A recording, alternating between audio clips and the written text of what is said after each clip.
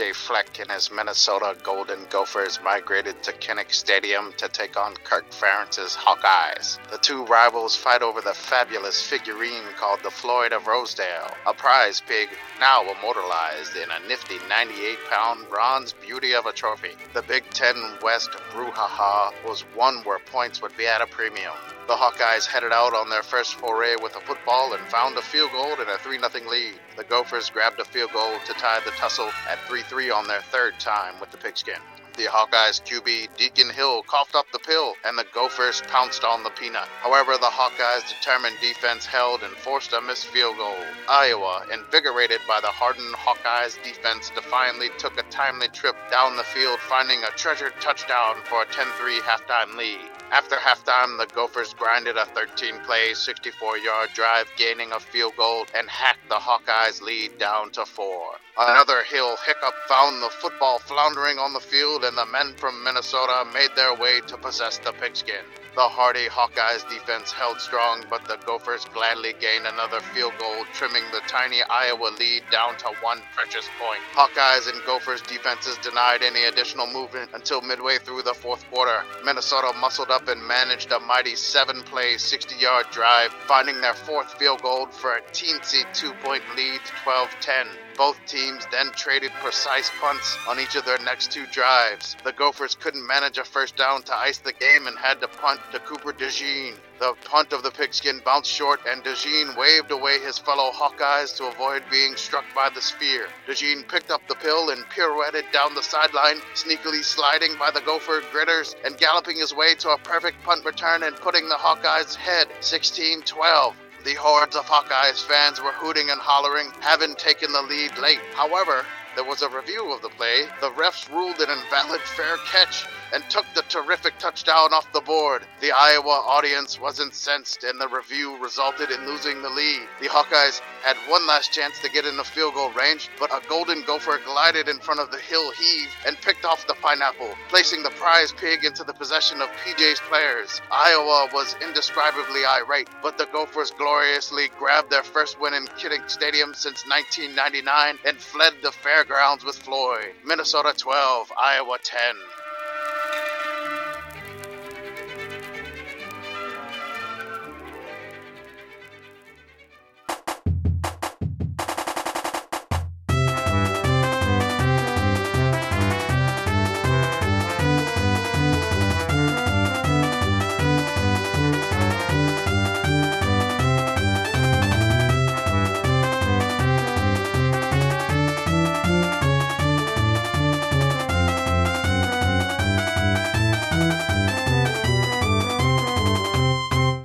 Welcome, everyone, to the Sickles Committee Podcast. This is our podcast for the evening of October 22nd, 2023. We are done with Week 8. Week 8 has been a delight. And first off, I just want to say that, Commish, I need you to buy lotto tickets now.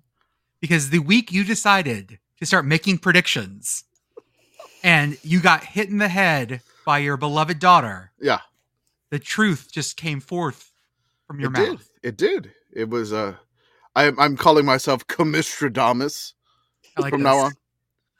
Can we get like some spooky music coming in there? Like, you know, like maybe the music from Miss Cleo or something in the past. That's your spooky music? Sure, whatever. Miss Cleo? Commistradamus, call me now for your free.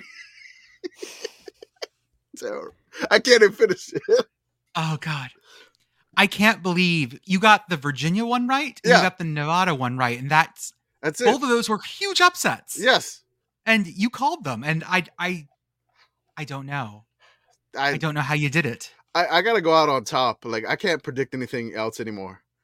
I mean, I'm 2 for 2. I'm batting 1,000. I can't do it. I can't predict anything else anymore. If I have a feeling again, sure. Maybe I'll throw something out there. But I don't know. I just felt both of those happening this weekend. I don't know. Maybe we've uncovered something with the CW. We'll talk about that a little bit later. But, yeah, I mean, me calling Nevada to upset because somebody corrected me when I posted my... Nevada. Nevada. That's how you say the Texas City. Yeah, sure. Let's go with that one. Yeah, just predicting those two and getting those two right. Both teams on the road too. Right. I mean, those are some big ones right there. So I'm just gonna enjoy that and just it made me feel a whole lot better with what occurred on my favorite teams when I got those two correct. Like just getting one correct, I was just elated. Today is going to be a bit of a therapy session for some folks on this podcast because there were some teams who were down bad this weekend, and 3 of them are represented by folks on this podcast. Let me introduce folks right now. First off, as always, I'm Jordan. I've got Commish, Beth, Pitt Girl, and Arthur on the 1s and 2s. Pitt Girl, how are you? I am good. I made pumpkin cookies today, so life is good. They look delicious. And not Beth Deadly, I believe. Indeed, they are egg-free. Beth, how are you? I read like half of the Dr. Seuss back catalog about an hour ago. I'm doing great. Awesome. And Commish? I'm doing good. Just chilling. It's been an eventful weekend. I had to coach the kiddos again. We did a pumpkin patch. We did like a crock-pot meal. There's just been a whole bunch of stuff going on this week, along with tons of football. How did the Saber-Tooth Tigers, the team that you coach, do? The Saber-Tooth Tigers. Yes. We had the late game, and I am just going to declare this a body clock game because by late game you mean it was like 11:30? It was like 11:55.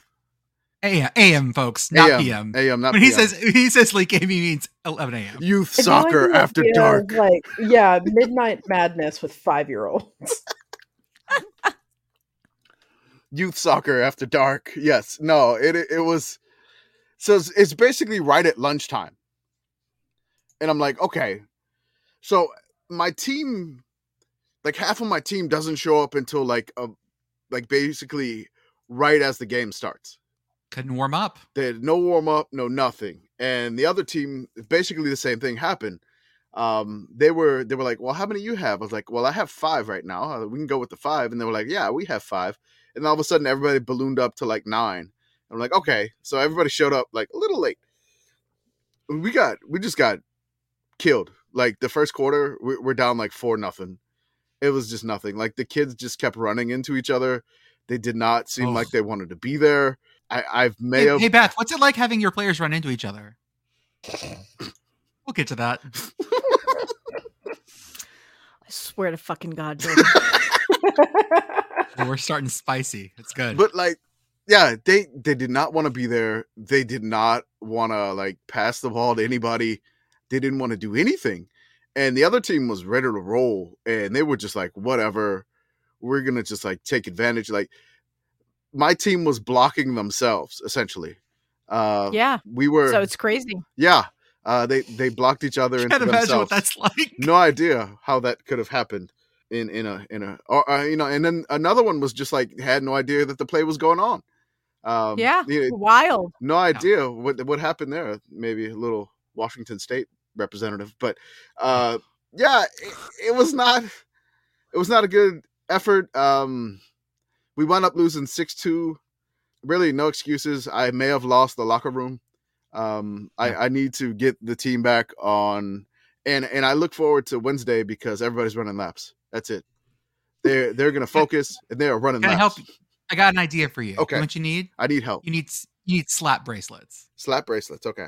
That will get the locker room back. Get everyone slap bracelets. Kids love slap bracelets. Especially slapping each other with slap bracelets. Yeah, if you can get custom ones that say Saber-Tooth Tigers. That's the problem, is that they keep running into each other, and then you're going to give them slap bracelets. They're going to keep running into each other. I need to stop that from happening. So then what you need is belts that have wooden dowels attached to them. And so then they just push against each other. So if you're able to figure out how to keep your players from running into each other, I have a wonderful job for you. Okay. I need to figure that out. I would like to coach special teams at West Virginia. Or just coach West Virginia. Coach Commish makes the big time. Going to the Power 5. But yeah, I don't know. We scored a goal with like, as the final buzzer sounded. So it was kind of like a sad soccer goal. Yeah. My kid got one. He threw it towards the goal, and then he just chased it down and knocked it in and got our like opening goal when we're down like 5-0. But I don't have any dogs. I got a bunch of cats running around, nibbity bitty bitty, meow, prancing in the mirror. Well, I'd like to start this podcast by talking about everyone's favorite topic, I think, Adolf Hitler. Do we like Hitler? Oh. How everyone feeling about Hitler? You ever know about Hitler? Did you know he's Austrian? Christ, Jordan. Did you know he's Austrian? Well, I mean, I thought he was technically born in Austria-Hungary. Yeah. Yes, that is true. That is true. That's true. Arthur, I didn't know that you went to Michigan. The idea that Michigan State's scoreboard folks, big board folks, would have a trivia thing, that's not surprising. Everyone has these kinds of things. Yes. The fact that they would pull one from the internet without vetting it is bonkers. Yes. And so if you don't know what happened, folks who are listening to this, you probably do. But if you don't, during pregame for the Michigan State game, they had trivia questions up on the big board at Michigan State. And one of those was, where was Adolf Hitler born? With a big smiley picture of Adolf Hitler.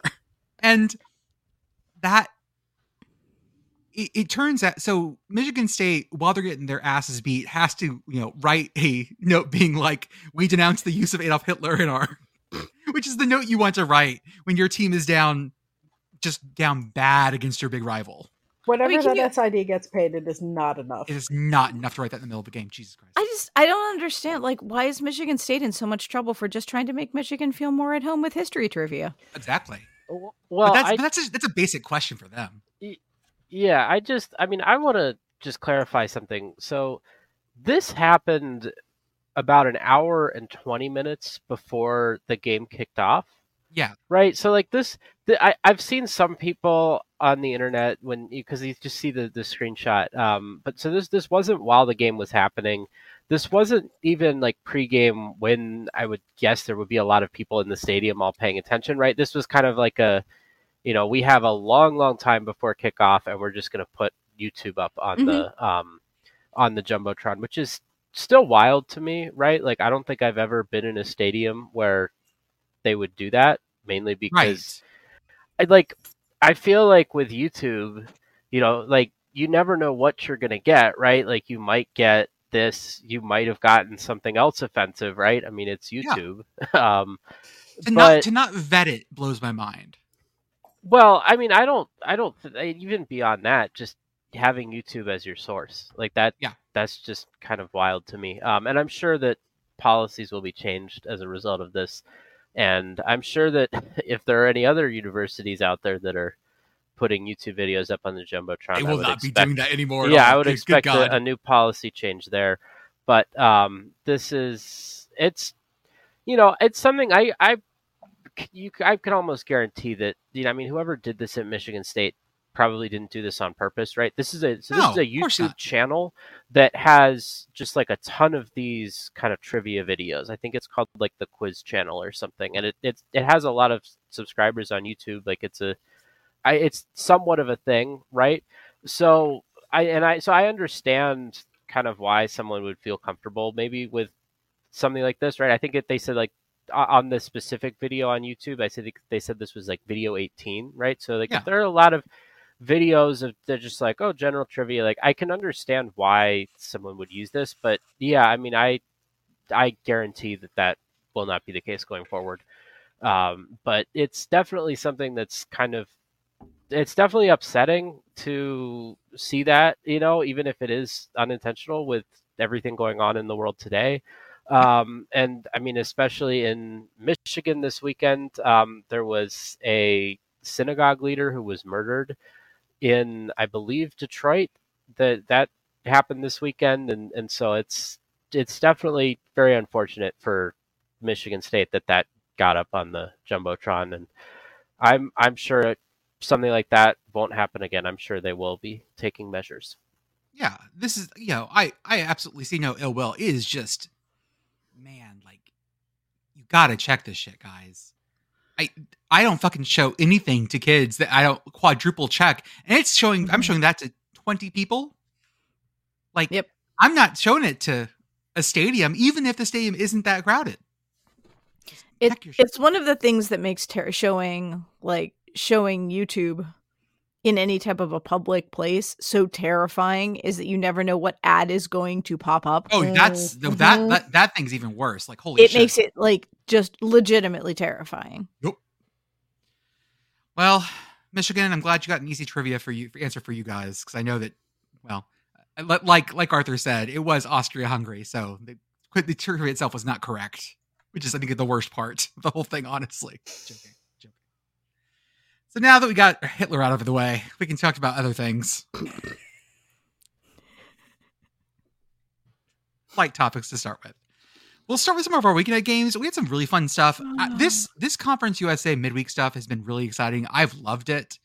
First game I want to talk about is Florida International 33, Sam Houston State 27 in overtime. Once again, Sam Houston State comes so close to a win, and then just the minute I saw them go into prevent at the end of the game, Mm-hmm. I don't know who taught folks to do this, but I have never seen a team drop back into prevent coverage and felt like in a close game and felt like, nah, they got this. It's fine. When they gave up the 4th and 18, I'm like, it's over. That was it. That was it. I was like, when FIU's quarterback ran for the 4th and 18 to get the first down, when they could have just, it was 4th and 18. You can't Literally anything else. Just don't do that. You can't stop a 4th and 18, and then you let the QB run to pick it up because you're in man coverage or not zone. I don't know.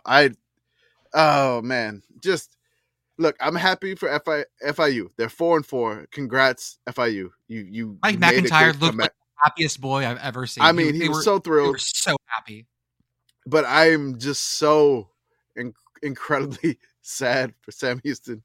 Like, they have come close so many times, and they have just not been able to hang on to it at the end, or not cashing in at the end. It's just like they did it against Jacksonville State. They blew that in the last minute, and they lost in OT. They did it again here for FIU. They could not cash it in out there in Virginia. It just yeah. This is. It feels snake bitten. They're gonna come through, hopefully. And a lot of people are like, "Oh, they're the worst team." Whatever. Nah, man. Like there are other teams that are way down bad, worse than Sam Houston State. It feels like this team is just absolutely snake bitten and cannot get over the hump. It felt like Virginia until this week, where it's just like they just could not get. They were almost there so many times and just couldn't get there. Yeah. Yeah. Sam Houston is not nearly as bad as their record shows, which sucks a lot for them, to be honest. In the Battle of I-10, New Mexico State 28, UTEP 7. Aggies dominated this thing from top to bottom. Jared Kill cashes one of his bonuses because his contract is amazing. He gets $10,000 if he beats University of New Mexico, which he did this year. He gets another $10,000 if he beats UTEP, cashing in $20,000. That's pretty good. Good bag. That's the first time they did that in the same season since 1925. On the road. Oh my God. On the road. On the road, yeah. Both games on the road. Both games on the road. Because apparently usually they get one or the other at home. Yeah. I looked into that because when I saw that, I was like, holy shit, that cannot be real. And it was on the road. Hell yeah. It should tell you how important those games are to New Mexico State, because winning a national title at New Mexico State only gets him $50,000. So this is worth 2/5 of a national title, beating the two rivals, which for New Mexico State, let's be real honest here. I believe that. And that's not slagging them at all. Like, if you're New Mexico State getting those 2 wins every year, that's a fucking big deal. Because those are the kids you're competing for. Yep. The venue was awesome as always. During this game, when I heard an announcer call that I've never heard before. It was, the replay is not working. Yes. For about 10 minutes, they had no replay, and they were just calling shit. Yep, it was great. And everyone on the timeline was like, well, now you got to do crimes because no one's going to catch you. I was like, yes, that's absolutely right. There, no gods, no replay. Reject modernity, return to tradition. It was amazing. This was not a close game at all. Diego Pavia fucking lit this one up. And that was the end of the story. I will say that there was a funny joke on the timeline regarding Pavia when he scampered down the sideline for a touchdown. a Lobos reporter said that he's really marking his territory tonight. That's funny. That's good. That's funny. Okay, that's funny. Hoot hoot. Rice 42, Tulsa 10. The interesting thing about this is the night we found out how close the Taco Bell was to Tulsa Stadium. Yep. We found out that it was literally across the street. And then, of course, I make the tweet, we should find out how close Taco Bells are to stadiums. And then it became a thing. And then there was blood spilled, and there was screaming, and there was accusations of us being biased. I was anti-Auburn, apparently. It was great. Because I missed theirs. They have one that was closer than 7 miles. I'm just gonna say this. Shout out to the committee in our Patreon and Discord. They were great. On Friday, I did a spreadsheet, and then we had so many volunteers saying, "Screw their normal jobs. I want to do this shit." so I expected it to take all day. It took 30 minutes. We did it so fast, man. It was incredible. People came back out of a meeting and they were like, "I was going to help. But it's done." And then we even did FCS. We haven't even released the FCS graphics. We got to do that. I love crowdsourcing shit. It's so great. Yes. We are truly a committee. So it's not just a name. It really is. We are a committee. We had Cal bragging that their Taco Bell was a Taco Bell cantina and had booze. So Cal fans were like, we should get extra points for this. It's better. Then we had people being like, well, you measured from the wrong end of the stadium. Yeah. We use Google Maps just from the walking distance. It's simply like, well, if you go off the south exit, it's right there. You guys used the wrong thing. People got so angry that we had unfairly maligned this. The other thing that was funny was we found out that Air Force and Army were the furthest away from Taco Bell. And all of a sudden, this felt like a slam at the troops. Yeah. All of a sudden, there was, there's not a Taco Bell in West Point. Who knew? Well, I mean, it's right off of base. So the base stadium is big. Yeah, base is huge.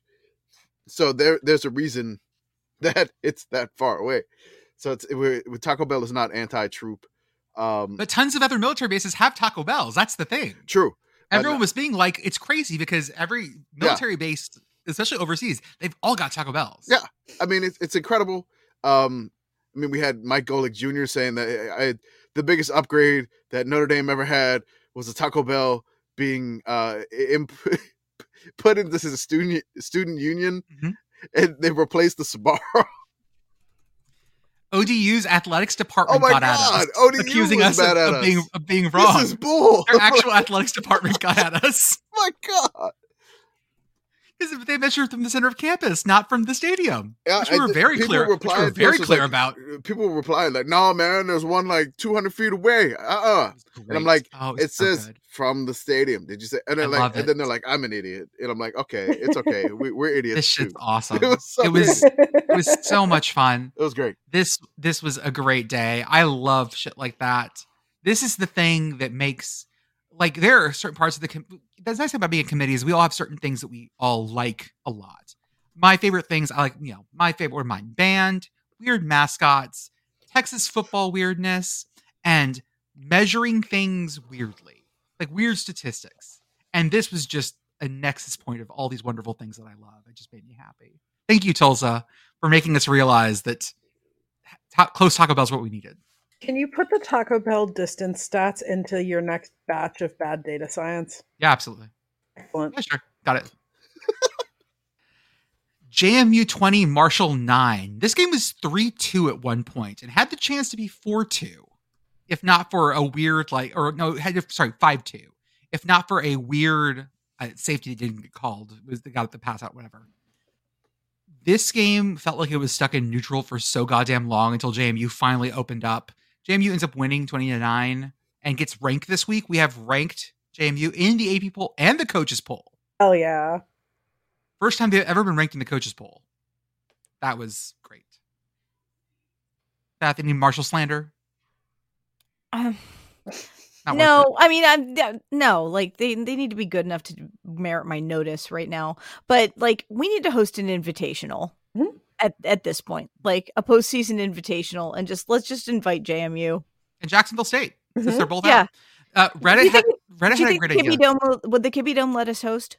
Guaranteed. So the day the day that we can do the game, because Reddit figured this out. The folks over Okay. RCFB figured out that you could have a game because you get an extra game if you play a game in the regular season in Alaska, Hawaii, or Puerto Rico. Okay. And so if you do that, you can add an extra game. And so that game, I was thinking on the Blue Turf and Barrow, personally. Oh, But I could be polar bear spotter. My dream. Yeah, you in a shotgun sitting on a school bus, firing warning shots over polar bears' heads. Oh, I haven't gotten to have a shotgun in a while. This will be great. This is the dream, I think. We could totally do this. This would actually be a legal way to do it. I like Rogue Bowl Game better. Non-NCAA sanctioned bowl games have existed. We can bring them back. UNLV played in the Yokohama Bowl, which I found out was non-NCAA sanctioned. And ultimately, the NCAA doesn't hate new things like as much as they hate bringing back very, very, very old things, which is kind of great. Ooh, Bad Bunny would be down to set up a Puerto Rico Bowl game. That would be a lot of fun. What about what are some other American territories? Now that oh, by the way, breaking news: the Bahamas Bowl is not going to be in the fucking Bahamas this year, and I am emotionally crushed by this. Play it in so the now US Virgin we're setting Islands. that game up. Well, that's the one I think should go in the Kiwi Dome, except that that's the same day as an FCS semifinal game. So there's a chance that Idaho might be in that game, so we can't use it. I like the idea of putting the Bahamas Bowl in Oak Park, Illinois, or wherever the hell it was that was sponsoring. Elk Grove, yes. Yeah. Elk Grove, Illinois, because it was the sponsor of the Bahamas Bowl. So now it's the Bahamas Bowl, or it is the Elk Park, Illinois Bowl, sponsored by the Bahamas. What I have yet to figure out is why it's October 22nd, and only now we're figuring out we can't use the stadium in Nassau. Like, that feels late, but who knows? I mean, based off of everything we've heard about the way that the Bahamas Bowl operates, this is really not surprising to me. True. And I'm just going to copy the Alaska Kids Corner about firearms into no context into the Discord. And there we go. And on. There's a Kids Corner about firearms. Okay. Dear God. Well, if we're going to host a bowl game in Alaska, I need to know these things. It's true. You definitely need to get that shotgun going. I'm picturing Beth on a rocking chair in like a shawl, just with her shotgun on top of the bus. Mm-hmm. And then, I was just going to take my red Silverado so I could blend in with the locals, but okay. Yeah. On Friday night, there was only one game. I assume this game was only one game because there was baseball on. Unfortunately, anyone watching this game was also watching baseball because it was SMU Temple. And it ended up being 55-0. Poor Temple. Poor Temple. We actually had some people who follow us at this game. Shout out to Liam Anderson from Well, That's Your Problem Pod. He was there. And a bunch of our folks were like, I think I saw Liam from Well, That's Your Problem. I didn't go say hi. It's like, you should say hi. He'd just yell at you. It's wonderful. That's what you want from Liam. It's fine. Can we get a Well, There's Your Problem about Temple football? Because we should go there on for seem that to be one. some problems. Spencer has been on there for the NCAA for a special pod. Mm-hmm. I feel like we could go on there for Temple football. There was also a very, very good episode about the Pennsylvania State System of Higher Education, which I recommend to everybody. Oh, that's a great episode too. Yes. Well, That's Your Problem Pod. It's a podcast with slides. They're wonderful. I don't know that anyone was watching this game except for like 10 people. Because the Temple band showed up. They were loud and proud. That was the largest chunk of people in the stands by a long shot. And everyone else was just, ooh. Temple went 0 for 12 on third downs. Oh, no. Yeah. Temple had 131 yards to SMU's 563. SMU put the hammer down and just did not let up. It was one of the most brutal things I've seen in a while in terms of just an absolute a conference game ass kicking now. Oh, actually, this one has been a conference game. Never mind. Yeah, for a while. I can't ever remember who's in the fucking. I mean, I just feel bad for Temple. Their starting quarterback EJ Warner was out. That was part of the reason that they couldn't do anything on offense. Like, yeah, they're used to having EJ Warner back there. That was not it, and it was very clearly not it. They had a redshirt sophomore in his first start or something like that. Yeah. I was sad when Temple missed the field goal that they attempted in the third quarter, like midway through the third quarter. they missed the 37-yarder, and I was like, oh man, come on, Temple, like get that 3 at least, please. And I was just hoping for them to score. I watched the entire game. I know you did. I watched the entire thing, and then I was just like, I could use picked some up my Mountain West. Nintendo Switch and started playing Hades again. Then you were like, hey, what about some CFL? I was like, yeah, let's watch some of that. And by the way, hey, CFL, the Calgary Stampeders fucking at 6-11 are going to the playoffs because Saskatchewan lost a game against Toronto. Yep. And they needed that math to work. It was great. Yeah, did it totally. CFL playoffs are coming. We may have credentials to the Grey Cup. That's fucking amazing. Ooh. Hey. Right? Ooh. So happy. Okay, let's talk about our game of the week. Minnesota 12, Iowa 10. Everyone get your feelings out about this one. Art. This is fucking art. Talk about not doing shit in the second half. Good God. Again, Iowa almost shit this game. By the way, shit stands for our proprietary metric. We're having a post about this. It's called, what is it? Second half ineptitude tracker? Yes. Mm-hmm.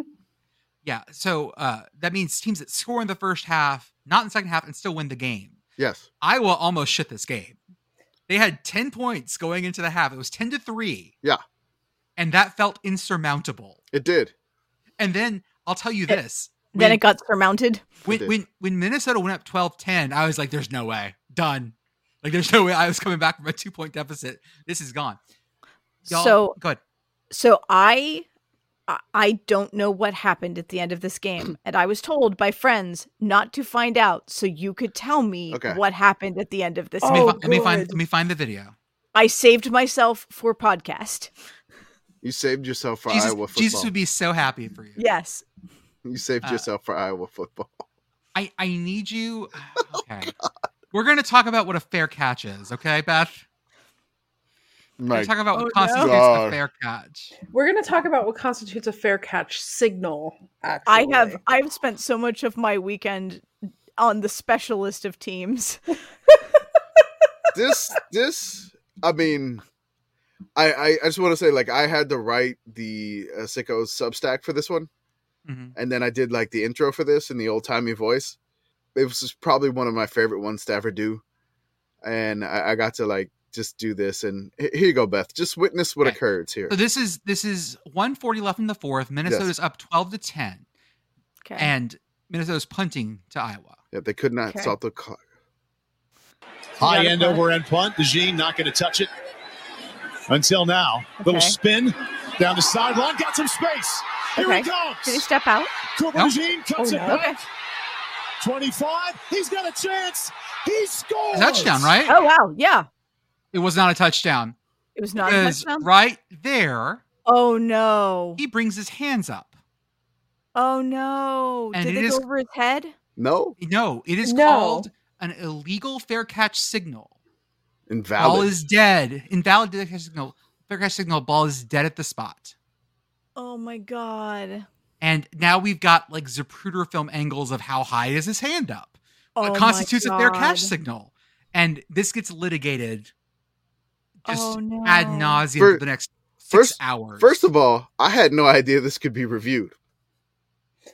Well, so my understanding is that it's only reviewable because it was a scoring play. Okay. Yeah, so because it was a touchdown, they reviewed it. And it's within 2 minutes. And then they went back and they saw him. He waved people off. Yeah. Yeah, but it doesn't.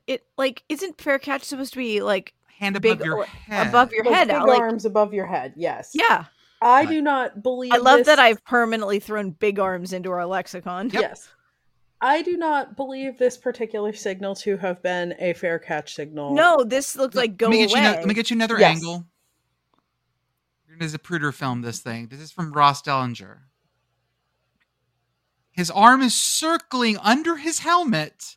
Yeah. That's what they're calling a fair catch signal. Oh, boy. Or it was an invalid fair catch signal. So there's another stipulation under the normal fair catch. Okay. By the arm motion. Just crazy. I thought Iowa just like maximum Iowa this to get the win, because if they got the touchdown there, I never thought that Minnesota would be able to drive and get a touchdown and win. It's over.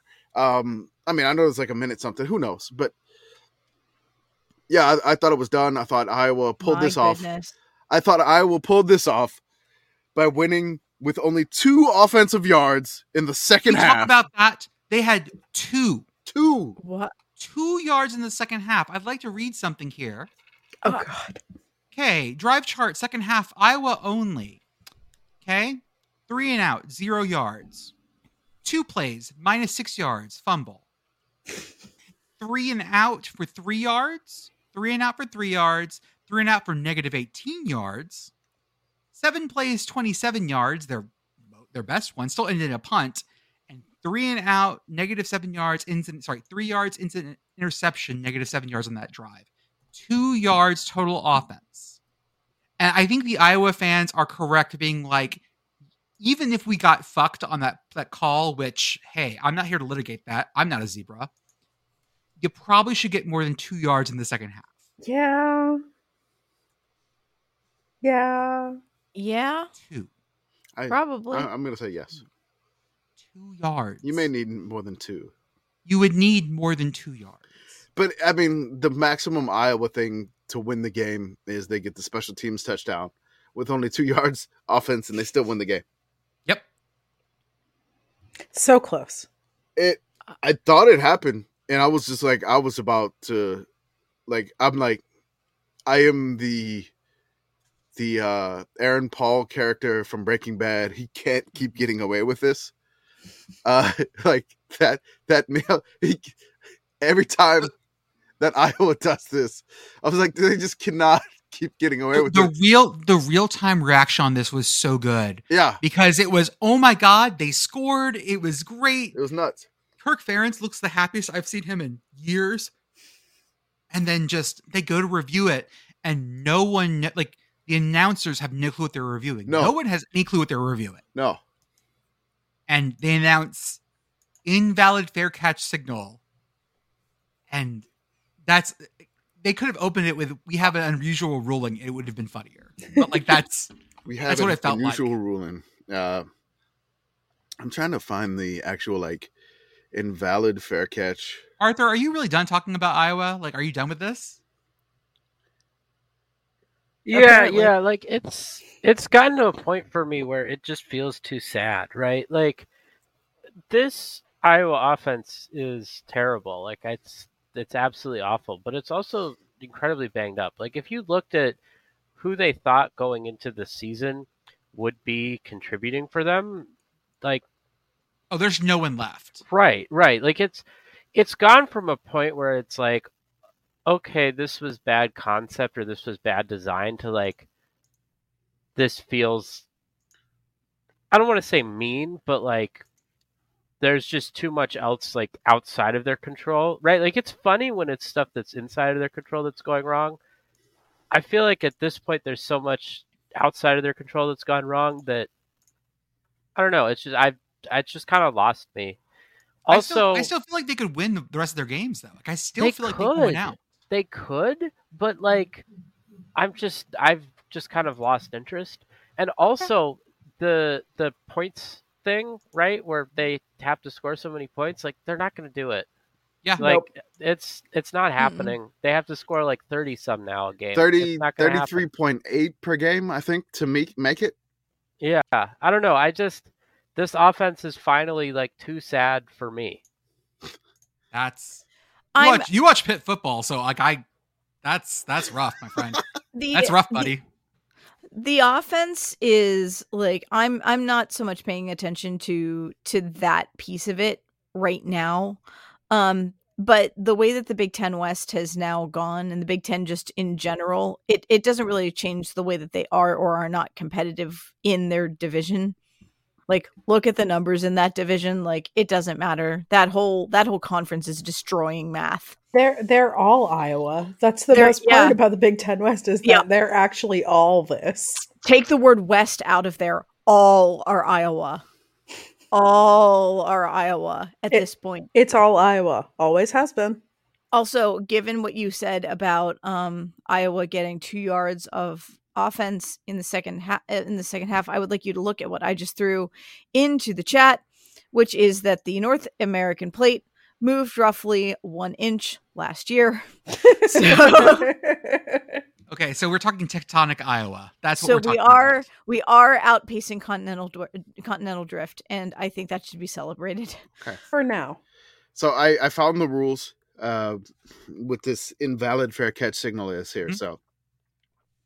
So a fair catch, Article 1, a fair catch of a scrimmage kick is a catch beyond the neutral zone by Team B player who has made the valid signal during a scrimmage kick that is untouched beyond the neutral zone. Section B here, a fair catch of a free kick is a catch by Team B player who has made a valid signal during an untouched free kick. A valid or invalid fair catch signal deprives the receiving team of the opportunity to advance the ball. The ball you can't fake it, basically. Yeah, the ball is declared dead at the spot of the catch or recovery. If the catch precedes the signal, the ball is dead when the signal is first given. If the receiver shades their eyes from the sun without waving their hands, the ball is live and may be advanced. Oh, we even have shielding your eyes from the sun rules. Okay. Eyes. That's right. So a valid signal is given by a player of Team B who has obviously signaled their intention by extending one hand clearly above the head and waving that hand from side to side of their body more than once. An invalid signal is any waving signal of a player. Any waving signal by player of Team B that does not meet the requirements of Article 2 above. So any waving signal, any direction, that's not above the head, that does not meet the requirements of Article 2 above, that is given after a scrimmage kick is caught beyond the neutral zone, strikes the ground or touches another player beyond the neutral zone, that is given after a free kick is caught, strikes the ground, or touches another player. So by that definition, it's an invalid fair catch. Yep. So they would not have been able to advance it. The thing that if that's the case, why didn't they not just blow it dead? Well, also, my reading of that rule is more, or my understanding of that rule based off of the way that you read it is more to say that, like, you can't wave like this and then get lit up and then be like, no, I was trying to signal for a fair catch. Yeah. Which, I don't think the way that you read that rule does not imply to me that you as a player are not allowed to make some or other sort of gesture that is not intended to be a fair catch signal. Yeah. But that is how the rule was applied. I just don't get it. If they're going to call that, blow it dead on the field. Because the general just with review is that you let the play go and then you let it go. Yeah, okay. So it's like the VAR stuff. It's fun. Yep. You play the advantage, whatever. By the way, the average Big Ten West score from all 6 teams of the Big Ten West last week was 16 points. Mm-hmm. Seems about right. They are in a hell of their own making. New Mexico 42, Hawaii 21. Hawaii not on the islands, having a bad day. New Mexico has they have the nation's longest conference losing streak at 14 games, and they snapped it. All right. Beating Hawaii at Hooray. home. So good for them. Way to go, Good Lobos. job, Lobos. There you go. Way to go, Lobos.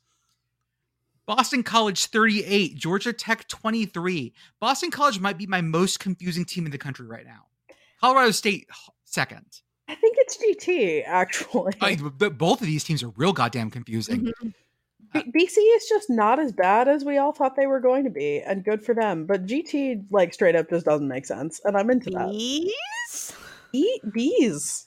Watching them take an A&M quarterback and try to do something with, like a Haynes King, who was not great at A&M, is much better at Georgia Tech, but just has nothing around him to do things with.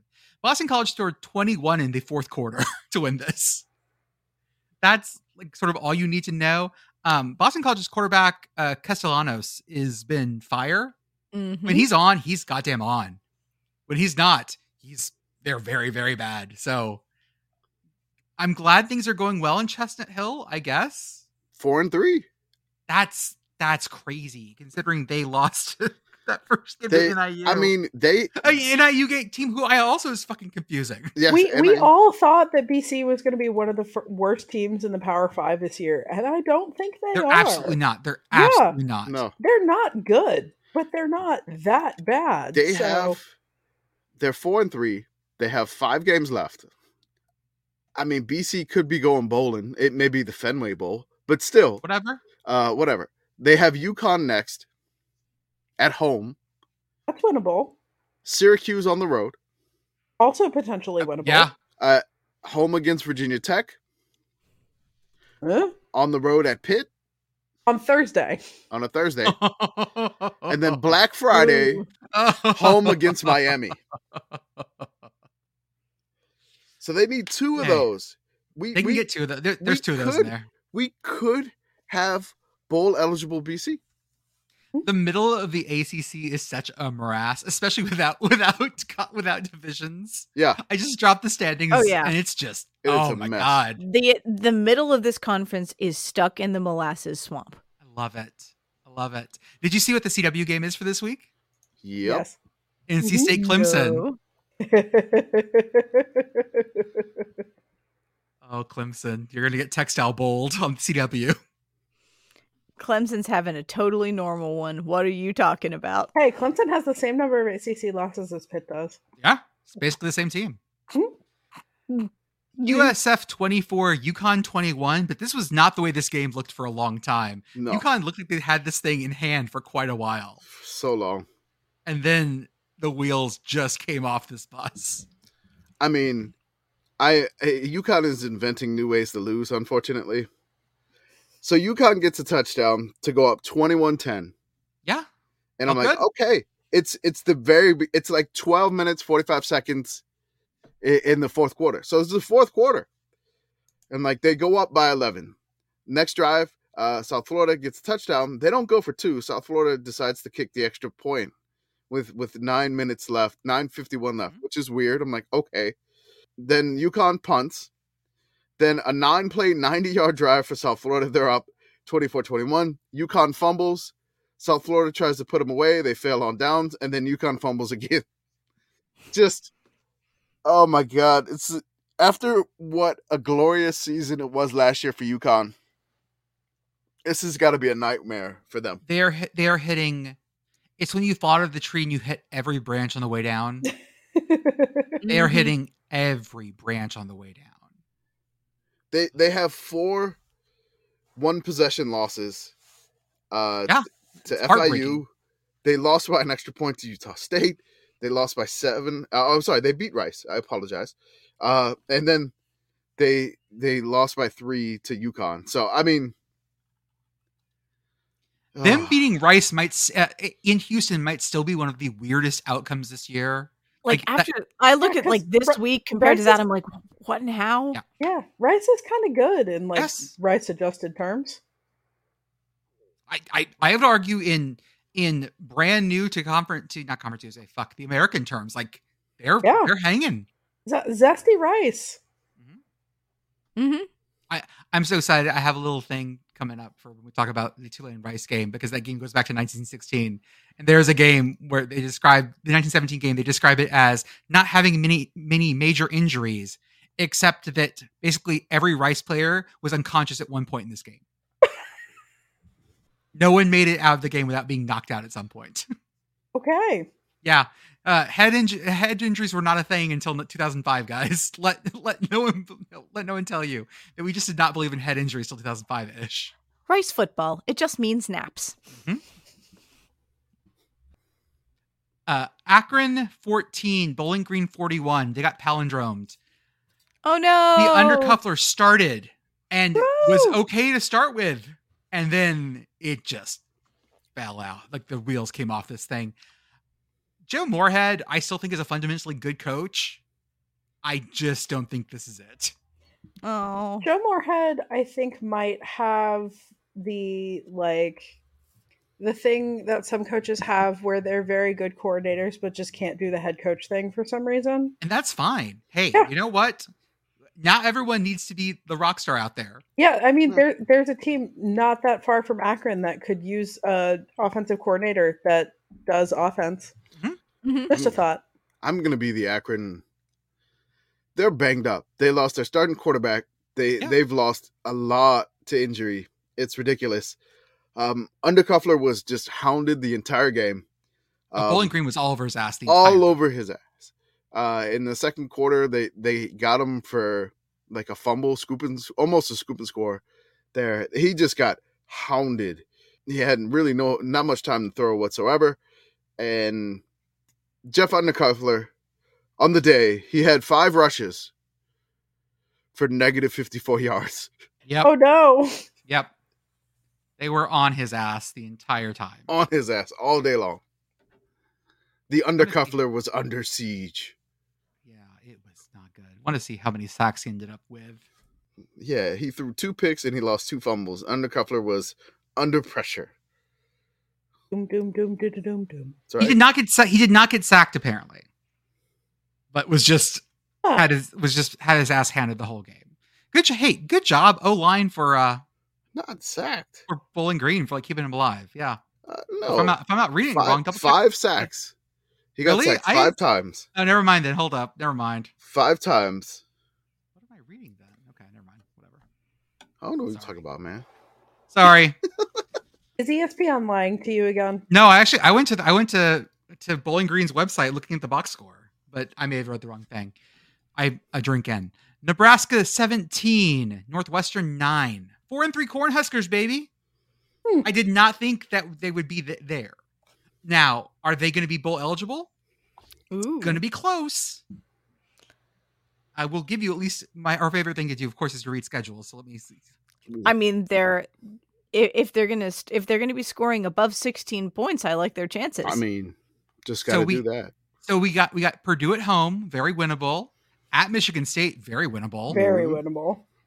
November, Maryland at home, very winnable. Very winnable. Mm-hmm. Going to Wisconsin and then Iowa at home. Okay, trash the last 2 games. They're at 7 games. I mean, even Iowa is like theoretically winnable. I mean, they beat them last year. I don't even want to know what that game looks like. I mean, that game's going to be an abomination to under God and like one abomination under God. Mm-hmm. Bet the under at home. Liberty and justice. Wait, in Lincoln for all. Here we go. Baylor 32, Cincinnati 29. This game made no one happy. Everyone was miserable through this game. Baylor fans were miserable. Cincinnati fans are very miserable. They're 0-4 and they're starting the Big 12. Not where they thought they were going to be. Welcome to the Big 12. They don't even have a paddle wheel trophy because that's not a thing that we're handing out anymore. That's yikes. Cincy, I'm sorry. Y'all are on one. Also, the black uniforms with the white lids, I really hate those. Look, Cincinnati had nearly 300 yards rushing. Yep. 288 yards rushing. But what about that? Yes, you're right. Yeah. Baylor had more time of possession, though. Mm-hmm. What? It makes no sense. I love college football teams who find new ways to break math. It doesn't make any sense whatsoever. I don't get it. I mean, Baylor was up by 15, and then since he made it within 3, and then both teams just kind of like flailed at the end. And we're like, the game's over. Both of these teams are down bad. Baylor seems to be a little better at this point. Since he's just missing a gear this year, it's I mean, how's that Scott Satterfield hire working out? Give him more time. He needs time. You want to talk about one? Didn't want to give him more time. Louisville didn't want to give him more time. You want to talk about someone that's down bad? Hey, Charlotte 10, East Carolina 7. I told y'all. Oh no! I told y'all if East Carolina lost this, they would lose their minds, and they did. ECU is they're unhappy as well. They should be because this feels like a low fucking point for them. Well, I bet Biff's happy though. Biff was cookies for everyone. Biff was so fucking happy. Look. Right to bear arms. Hey,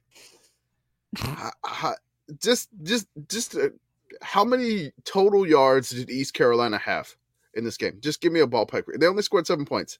Just guess. It was like 100, 125. 490. Okay. And you said 2? Yeah. Okay. 127. Oh, I get it by 2. Hell Got it yeah. by 2. Yeah. Ding, ding, ding, ding. Yeah. They had 88 yards passing and 39 yards rushing. But here's the thing. 10-7 makes it seem closer. It was 10-0 for most of the game. Yes. Charlotte let them have a garbage time touchdown. Is that what I'm hearing here? And was this in Charlotte? Nah, man, this was in Greenville. Oh. Mm-hmm. No. And this is a conference game. Charlotte, ECU missed the field goal. It wasn't quite garbage time. They missed the field goal to tie. 34 seconds left. ECU missed the 48-yarder to tie. Oh. It's like this is Biff's boys. Biff's Buff Boys. Biff's Buff Boys sounds like the worst gym in the world. The average Biffs. Can I interest you in a fucking bowl eligible UNLV? Yeah, you can. Hell yeah. On the same day in October that Rutgers gets bowl eligible, UNLV gets bowl eligible. We are living in a fun timeline. The heart wants what it wants. Right? And here's the thing. This game against Colorado State, UNLV 25, Colorado State 23, this game was insane at the end. Ooh. UNLV gets 25 off of 6 field goals. What? 6 field goals, yep. And a touchdown, yes. 1 touchdown. Huh. Yeah. Mm-hmm. It's okay. Their neighbors to the north, Nevada, won their game with 2 field goals. Field goals only. Field goals only in Nevada. Slappers only. My favorite way to play GoldenEye. This game looked like Colorado State was going to go up. They were up 13-3. And then before the half, and then the third quarter, just like chipping away at it. UNLV gets field goal, touchdown. And then in the fourth quarter, shit gets crazy. I threw in the win probability chart underneath. Once again, Colorado State, play a normal game for once in your lives, please. Your fans are dying out there. No, this funny part, right? Oh God, the line. The line once is again. Not. So look, there was 3 field goals kicked in the last minute and 27 seconds of the game. Mm-hmm. UNLV takes the lead. It's 22-20. Colorado State drives down and gets a field goal. They hit a 55-yarder to take the lead 23-22. There's 44 seconds remaining. Then UNLV drives down and they kick the winning field goal, 28-yarder as time expires. 25-23. What a game. Congrats, and this is the kicker that Bobby Petrino brought in from Missouri State.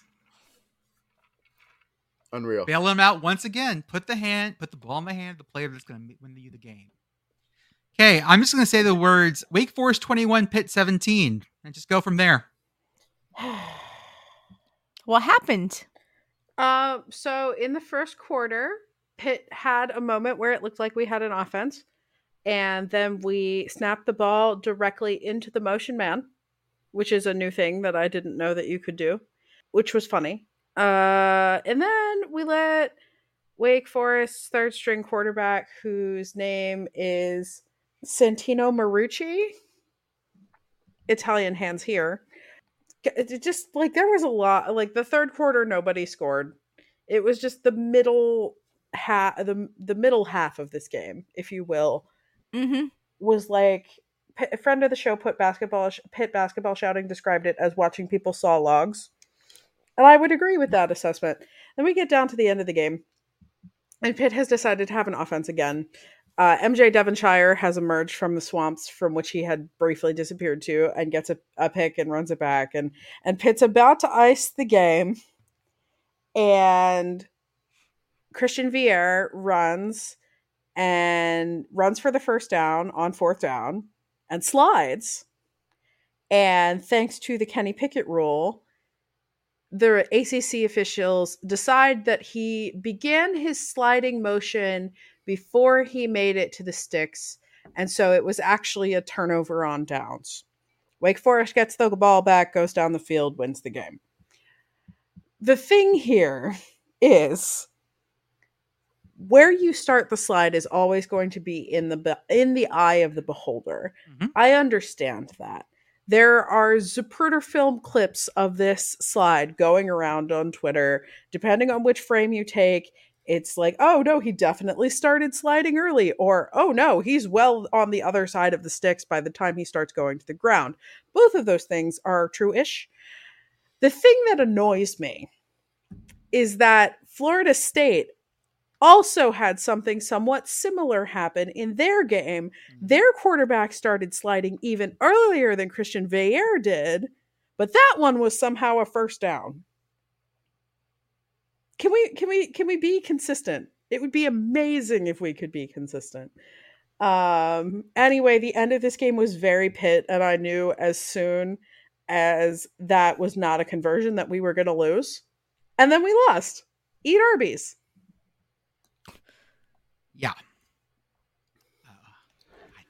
I'm going to say, yeah, that is true. Arthur correctly points out. I apologize.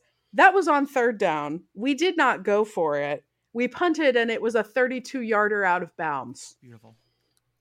I want to say that I apologize. I had to delete a tweet on this one because when I saw Pitt get the interception, I thought it said 4 seconds left on the clock, not a minute. Oh, no. So yeah. I again, I have like 6 screens going and seeing 4 seconds, not a minute 4 left. So I had to delete a tweet. I apologize, Pitt fans, for that one. I love that a minute 4 was enough time for 2 full possessions. Essentially. Mm-hmm. Yeah.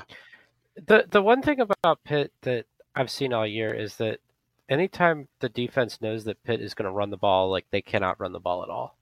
And the offensive line has been really injured all year. It's been really banged up, and it hasn't been good, especially in the run game. But, you know, so I've kind of made peace that at the end of a game, if Pitt's trying to close it out, right, there's going to be 3 runs, and those are not going to get the first down, but like they will bleed time off the clock. Well, on one of the runs, there was a hold, and I guess if you hold and they decline the penalty, it still counts as a down, but it also stops the clock. So Wake Forest still had a timeout. They only had to use 2 on runs.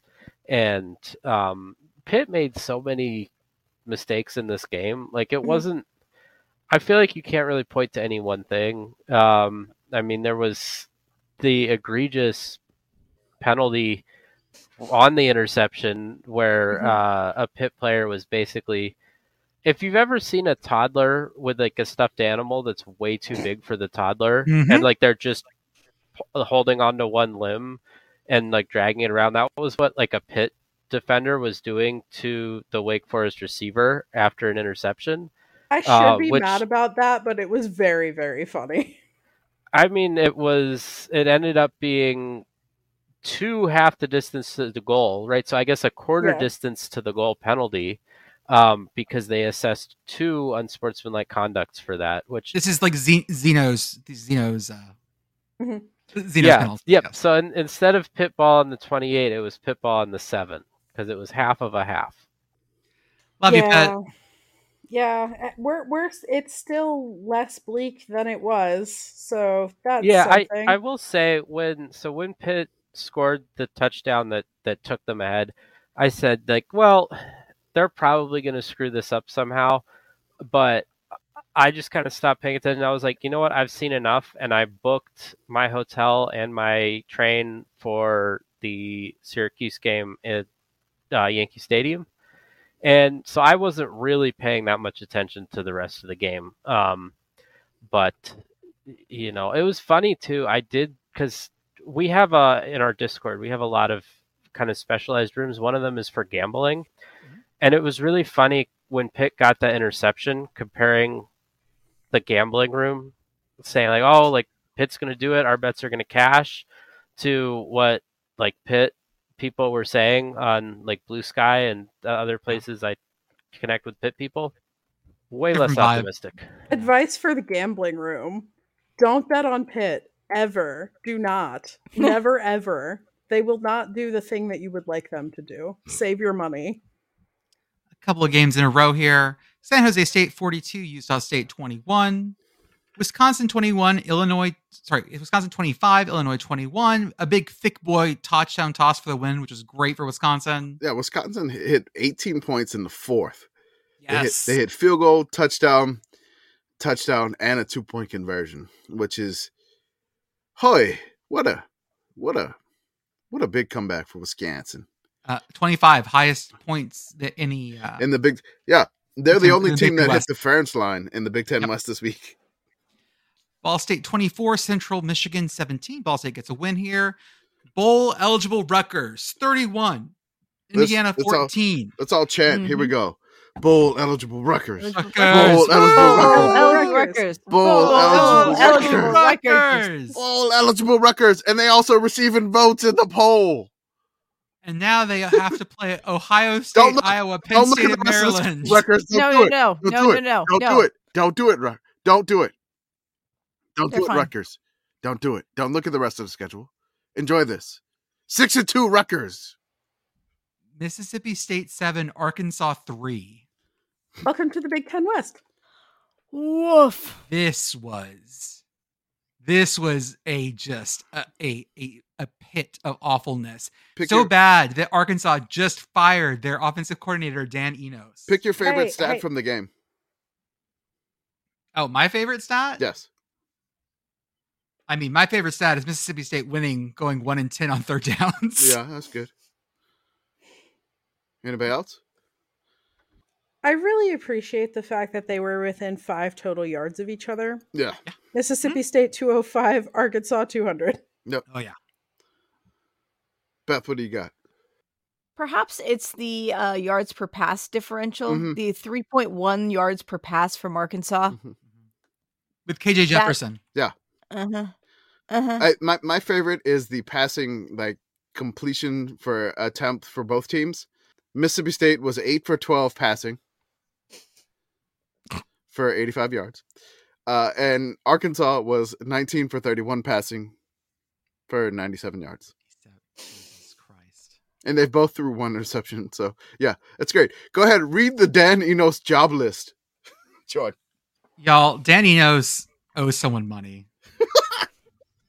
Here we go. Dan Enos' job. Maybe it's me. I'm excited. He graduated from Michigan State. Then he was at Michigan State. Then he was at Lakeland University, Northern Michigan, Southern Illinois, Missouri State, Western Michigan, North Dakota State, Cincinnati, Michigan State again. Head coach at Central Michigan, Arkansas, Michigan, Alabama, Miami, Florida, Cincinnati, Maryland, and Arkansas. When was he at Alabama? Was he part of the Nick Saban school for coaches who can't coach good? No, he was associate head coach in 2018 and QB coach. He was a offensive analyst at Michigan that same year, and then he went to Alabama in the same year.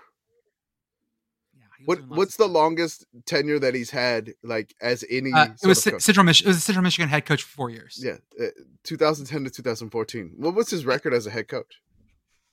Was bad. It was 26 and 36. Went to 2 bowl games, won the Little Caesars Bowl 1 year, and lost the Bahamas Bowls last year. And he also, by the way, is only missing Eastern Michigan to get the Michigan Directionals trifecta. Maybe he's got it next. Chris Creighton, call him up. Mizzou 34, South Carolina 12. Mizzou might be good, y'all. Are you ready? Second in the SEC East. Are you ready to admit it, Jordan? I think so. You think so? Talk to your kids about good Mizzou? Good Mizzou. Well, Mizzou is what? When it's age appropriate. 7-1. Yeah. That's who knew that Georgia Mizzou was going to be the game we're all waiting for. I mean, it was close last year. It was. Not expectedly. Not in a Mizzou is good kind of way. Yeah. Okay, Beth, I need you to tell me about Oklahoma State 48, West Virginia 34. You need this? I now that you're warm and cozy and indoors and not in the rain being miserable. Yeah.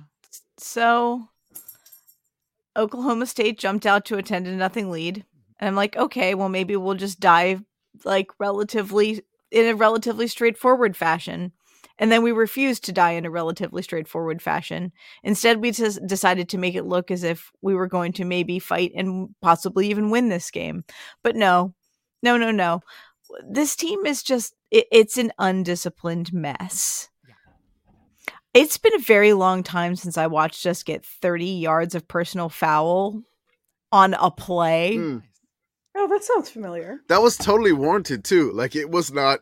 Oh yeah. There was a little bit of a flop there by the Oklahoma State player, but like not that much. You can't touch him. Like, I mean, the face mask, and then he goes out of bounds, clearly out of bounds, like 2 or 3 steps, like in the white of the sideline, and then he gets hit. And it's just a 30-yard penalty on one play, like 2 personal fouls. Yeah, and I'm sitting in like with a whole bunch of West Virginia fans, and like, you know, usually you get a fair amount of booing with stuff like that. We're like, "Yep, that's on us." And I'm like, that's legit. And it was just like, which one, the late hit or the face mask? And the guy behind me is like, "No, both. They're both on us." And we're like, oh, this should be great.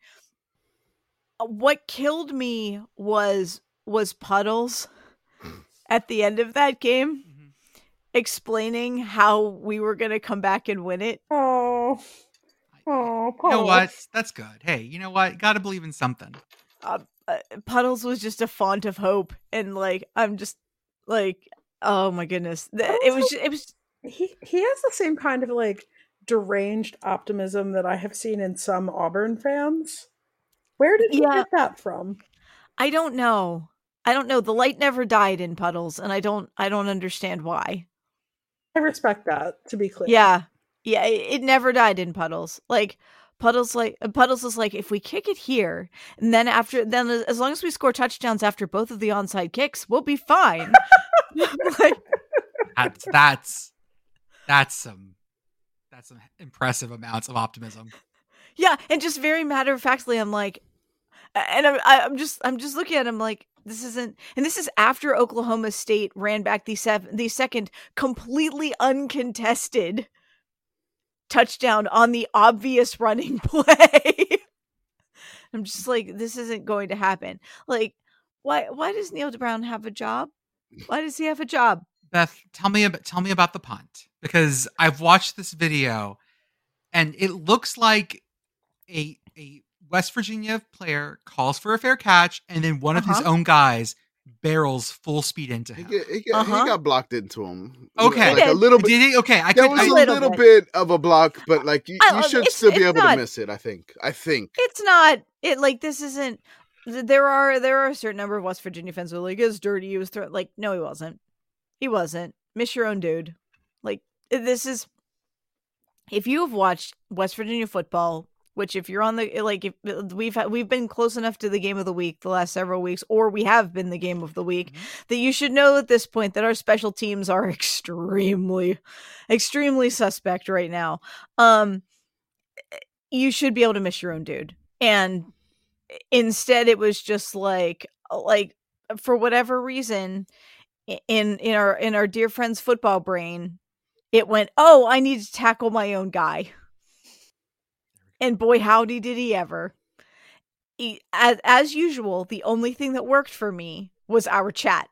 It was great getting live updates before things were happening on the screen. Right. So all you get is like my unintelligible screaming. Mm-hmm.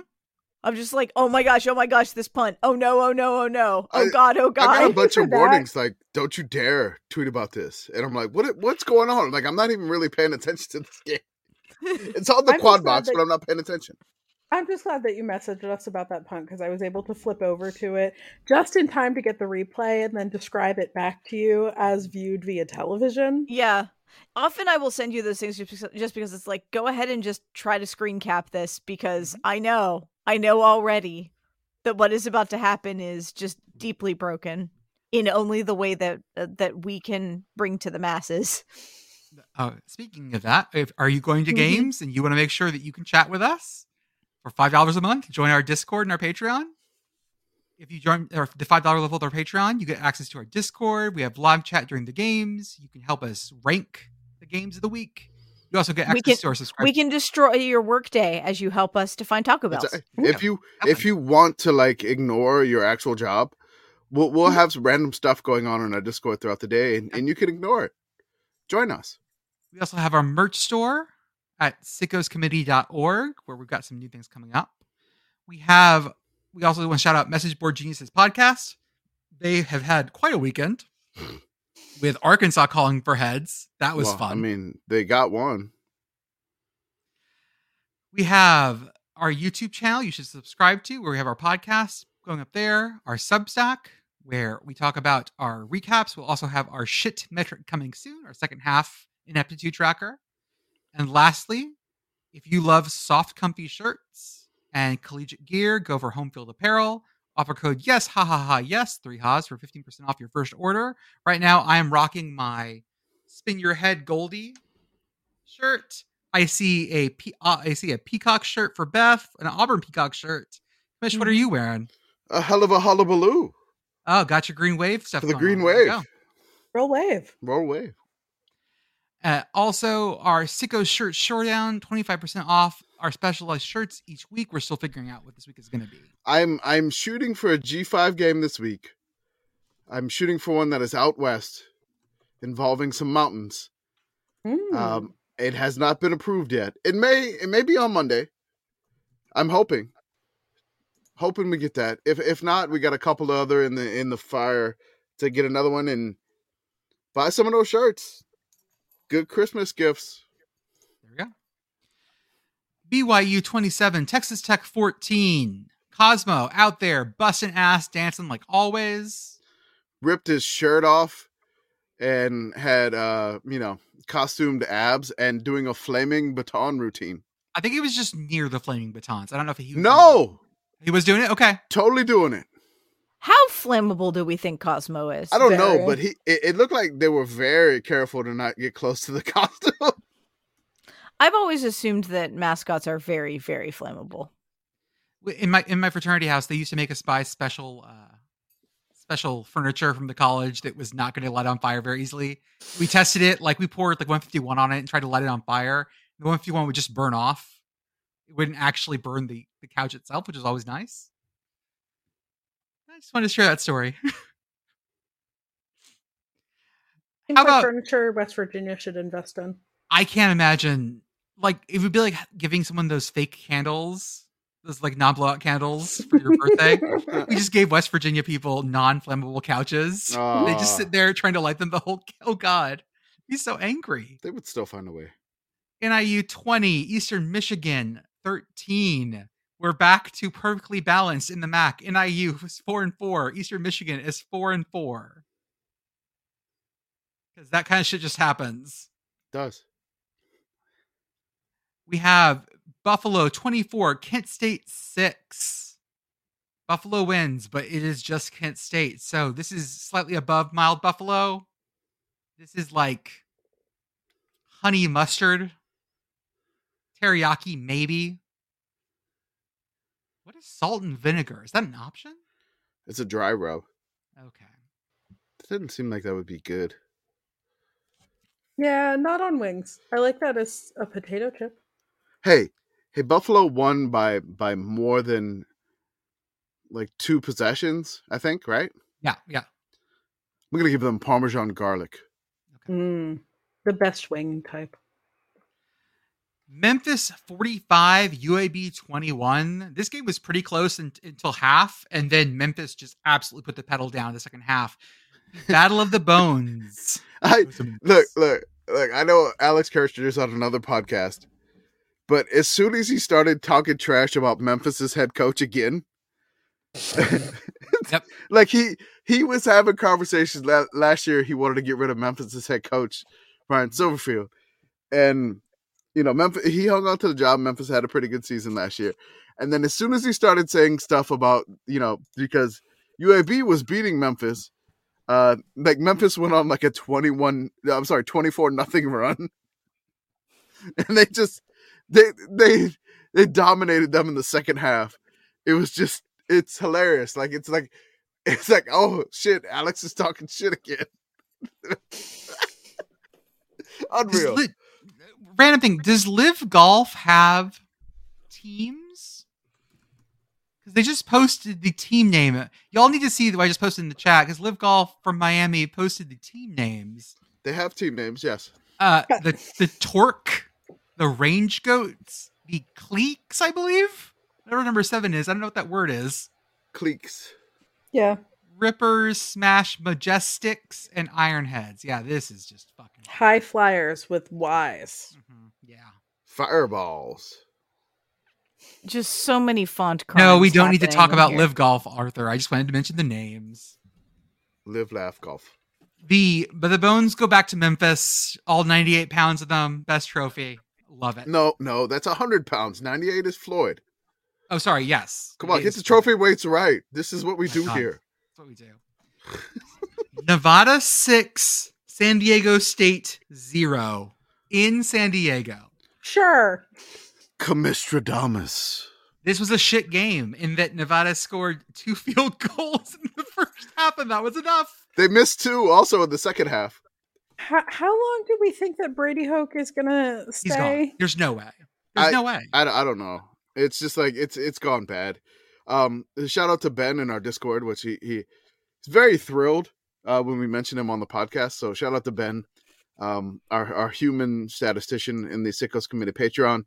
The official external hard drive of the Sickos Committee. The external hard drive, Ben. He can say that he can make Nevada, San Diego State's game more sickos, right? So I'm like, okay, go right ahead. He just goes, he just set him up and Ben just goes. It's great. It's fun to watch. It ended 6-0, which made it the lowest scoring game in FBS all year, and the entire Division 1 and entire Division 1 and Division 2 combined, and the NCAA combined, and the NCAA and NAIA combined. The season low coming into that game was 7 total points, tied by 3 Division 2 games. That's how Nevada. Ooh. That's how Nevada ends their 16-game Division 1 winless streak. Every team in Nevada won yesterday too, so it's amazing. Every D1 team, Division 1 team. Sorry. Beautiful. I don't know if there are any D2 or D3 teams in Nevada, but someone will yell at us if I don't Probably. say that. Green Wave, Tulane 35, North Texas 28. Tulane was up 21 to 0. I watched this whole game. Tulane and then North Texas came running back. Tulane up 21-0 at halftime. North Texas scores in the opening possession.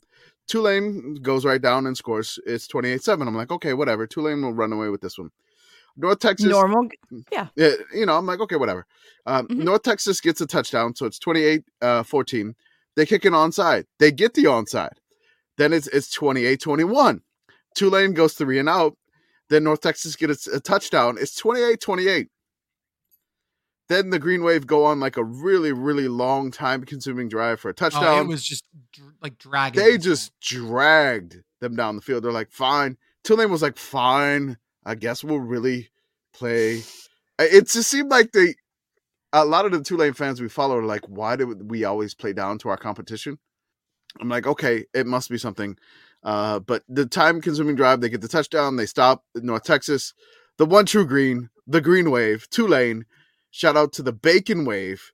Hashtag for Buddy Tevens, rest in peace.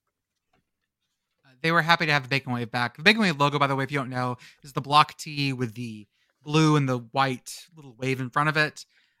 I think they enjoy having the retro look. They never want that again because, yeah. It's nice. It's great on a t-shirt. Miami 28, Clemson 20 in 2 overtime. I am incredibly thrilled for this because everything I said about this game would come true. Yep. And I said it would be really funny if Miami does this and they do it with a backup quarterback. They did. They did it. I also said that Dabo would have some ridiculous quotes after the game, and it would be much more funnier than whatever Cristobal said. Oh, he got it. Yeah. He had a thread. I gotta find that thread of like the Dabo quotes, and then like him saying that his Dabo Swinney asked if Clemson has sports psychologists for these situations like these. Dabo says we got him. he's probably on suicide watch right now. Ouch! Like, Come yeah, on, Dabo. Christ. yeah, Jesus come on, Christ, man. Dabo. Oh my God. Jesus Christ, man.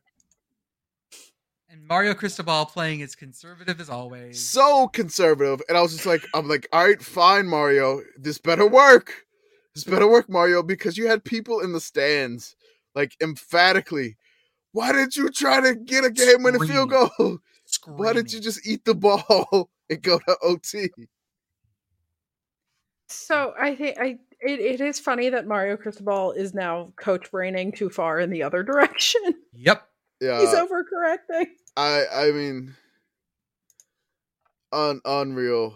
They told me to kneel the game out, so I'm kneeling the game out. Well, Why they are didn't. you yelling at They me? didn't kneel. He still handed it know. off. I Like, know. they could have fumbled and then given Clemson the ball, and Clemson could have won the game. I mean, Ole Miss. Go ahead. Yeah, I'm sorry. I'm still just dying. There you go. Yeah, I'm looking at Dabo's thread. It's just like we didn't deserve what we wanted. They earned it. We got exactly what we deserved. You have to keep grinding. You have to keep moving. This team is more talented than 2021. The only thing I can tell you is what I tell myself. Things don't always go as planned. Then the suicide watch comment was in the thread. The last play call for them, yes, in OT, it seemed like it was an option to hand off, and then Klubnik kept. I don't know, but like Dabo looking at Garrett Riley, his offensive coordinator, looked like he wanted to kill him. Well, Like it was so angry. So Klubnik just like rolls out on this like slow ass bootleg, and they just string him out, and that's the end of the game. And you call that on fourth down? Oh God, the Rangers and the Astros are going to Game 7. Have fun with that. Yeah, the Rangers hit a grand slam in the 9th. Okay, awesome. Seems fine. Yeah, it seems fine. This is sustainable. I mean, who are you a fan of here, Texas man? Me? Yeah. I grew up as an Astros fan because that was closer. But I've defaulted to being a Rangers fan, but I really dislike baseball. You know what? I really enjoy being a Pirates fan because I don't have to worry about shit in October. That's true. Yeah, no stress. Yeah. Oh, being an Astros fan as a child was the same way. Stress-free Pirates living. Get to enjoy college football. The best part, that's the best part about the Pirates is the Pirates are so respectful about our fandoms as college football fans. By the time the spring games roll around, the Pirates have already respectfully taken themselves out of my life. They know that at the end of April, it's time to be done. Not this year. Remember back in April and May when the Pirates were like on that heater? They won the World Series at the end of April. I don't know what you're talking about. They finished 20-8, and that was the end of the season, right? Yeah, they were all done. All done. April Pirates, September Maryland. Handshake. Ole Miss 28, Auburn 21. Again, a game that no one was happy about. I love Alex McDaniel, Ole Miss fan, and Bunky Perkins. I know they were entirely miserable this entire time watching this game. They were so miserable. Like Arthur, I'm sorry Arthur, but like Alex was just incredibly upset. It was just ridiculous. They kept failing on fourth down. I'm sure she wanted to pull out her hair.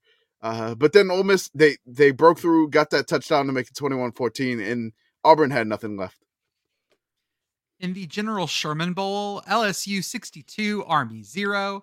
A lot of people found out that this weekend that General Sherman, like William Tecumseh Sherman, was the first president or superintendent of what became LSU. Mm-hmm. A lot of people did not know that. Fun. My favorite stat of this game. It's just real quick. LSU wins 62-0 in the camo end zones. They put up 62 points on 580 yards with only 59 plays. It was all just like big, huge. Haymakers only mode. Air Force 17, Navy 6. This is exactly the game I thought it would be. Air Force's QB Zach Larrier got to play. We weren't sure about that last time. And at one point, he was like 3 for 3 with 150 yards and 1 TD. Only bombs. That's all he's threw. I mean, they are Air Force. Mm-hmm. Exactly what you would expect. Threw a 94-yard TD pass. It was the longest play in school history. Navy is would bad. Have more range. And Navy is bad. They had like negative yards for most of the first quarter. Ohio is back on track. 2017 over Western Michigan. Commish, I am so sorry about this game because Georgia Southern 38, ULM 28, but it did not start like this. No, and this is classic ULM. They'll have like the quarter from hell, and it'll just come out of nowhere. Second quarter, 24 points just for Georgia Southern. Just drop so over heads. So like it's okay. Georgia Southern fumbles on the first drive. ULM takes advantage. Touchdown. Georgia Southern ties it 7-7. I'm like, all right, whatever. Then Georgia Southern throws an interception. ULM can't take advantage. Georgia Southern gets a touchdown. It's 14-7. ULM fumbles. Touchdown, Georgia Southern. ULM then fumbles. Touchdown, Georgia Southern. ULM throws an interception. It's 31-7. It's halftime. ULM does get a touchdown right before halftime. They pulled their quarterback, and they went to the freshman, the true freshman ULM quarterback. ULM fights all the way back to make it 31-28. They get an INT at ULM's 11. I'm like, it's 2:28 left. ULM's got a shot to win this game. Second play tipped, pick six. There goes the hopes. Like immediately. It was a heartbreaker. I was just like, you do this all the time. There is the absolute whammy quarter that they just hit. They just hit this quarter where like everything fucking goes wrong, and then you just can't stop it, and it just happens. And that's what happened in the Georgia Southern game. But it does not help now that Gus the Eagle follows us and is in our shit all the time now. Hey, Gus the Eagle, that's fine. You don't get your shit beveled. You did not cover the spread. And I don't have to sing, so I'm fine. ULM does this all the time. This is what they do.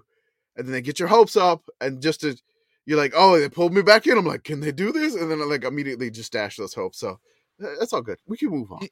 In one of the best games of the weekend, Toledo 21, Miami, Ohio 17. This was the great game we thought it would be.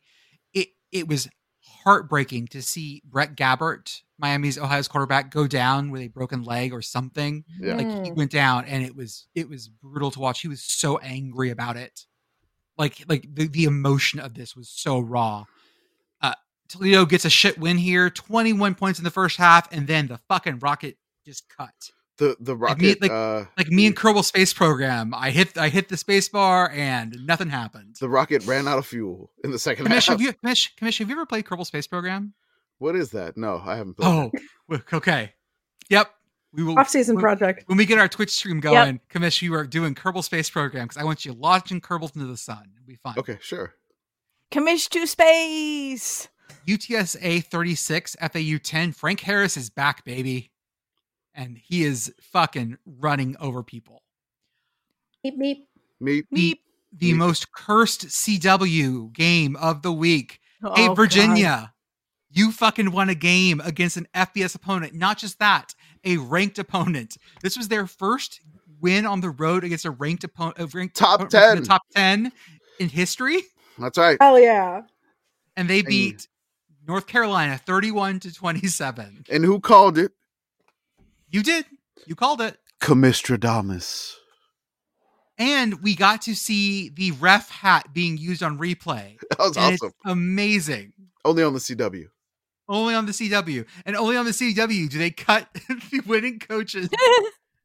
The winning coach's speech, interview for an episode of a Tim Allen show. What's Tim Allen show? It was, Tim Allen was the last man standing. That's right. Last man standing. There you go. Last man standing. Yes. The CW for 2 weeks in a row now have just been bonkers. Congrats, Clemson. You're up next. They do have the setup a little better now. It looks a little nicer. The polos are still there though. We are not doing blazers and ties. We are in polos. Keep the polos, CW. Keep it the rest of the broadcast looks good, and then halftime is just like, this looks like a high school. Mm-hmm. It looks like when I used to teach middle school. It looks like they're.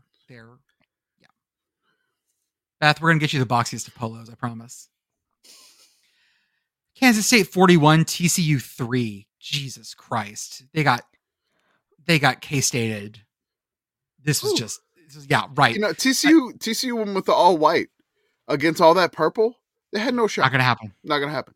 Too much purple. Purple power. Oregon Oregon almost fucked around and found out 38-24 over Wazoo. Eventually Oregon woke up, but this is a Wazoo that got crushed last week. Mm-hmm. And now they're hanging with Oregon and Alton. Sure. I got nothing to say about Alabama 34, Tennessee 20, except for the fact that Tennessee scored 20 and then just they did shit. That was enough. Half. That was it. Yeah, they didn't do shit. They didn't do shit. Old Dominion 28, App State 21. ODU wins for the first time in school history against App State. Yeah. Great.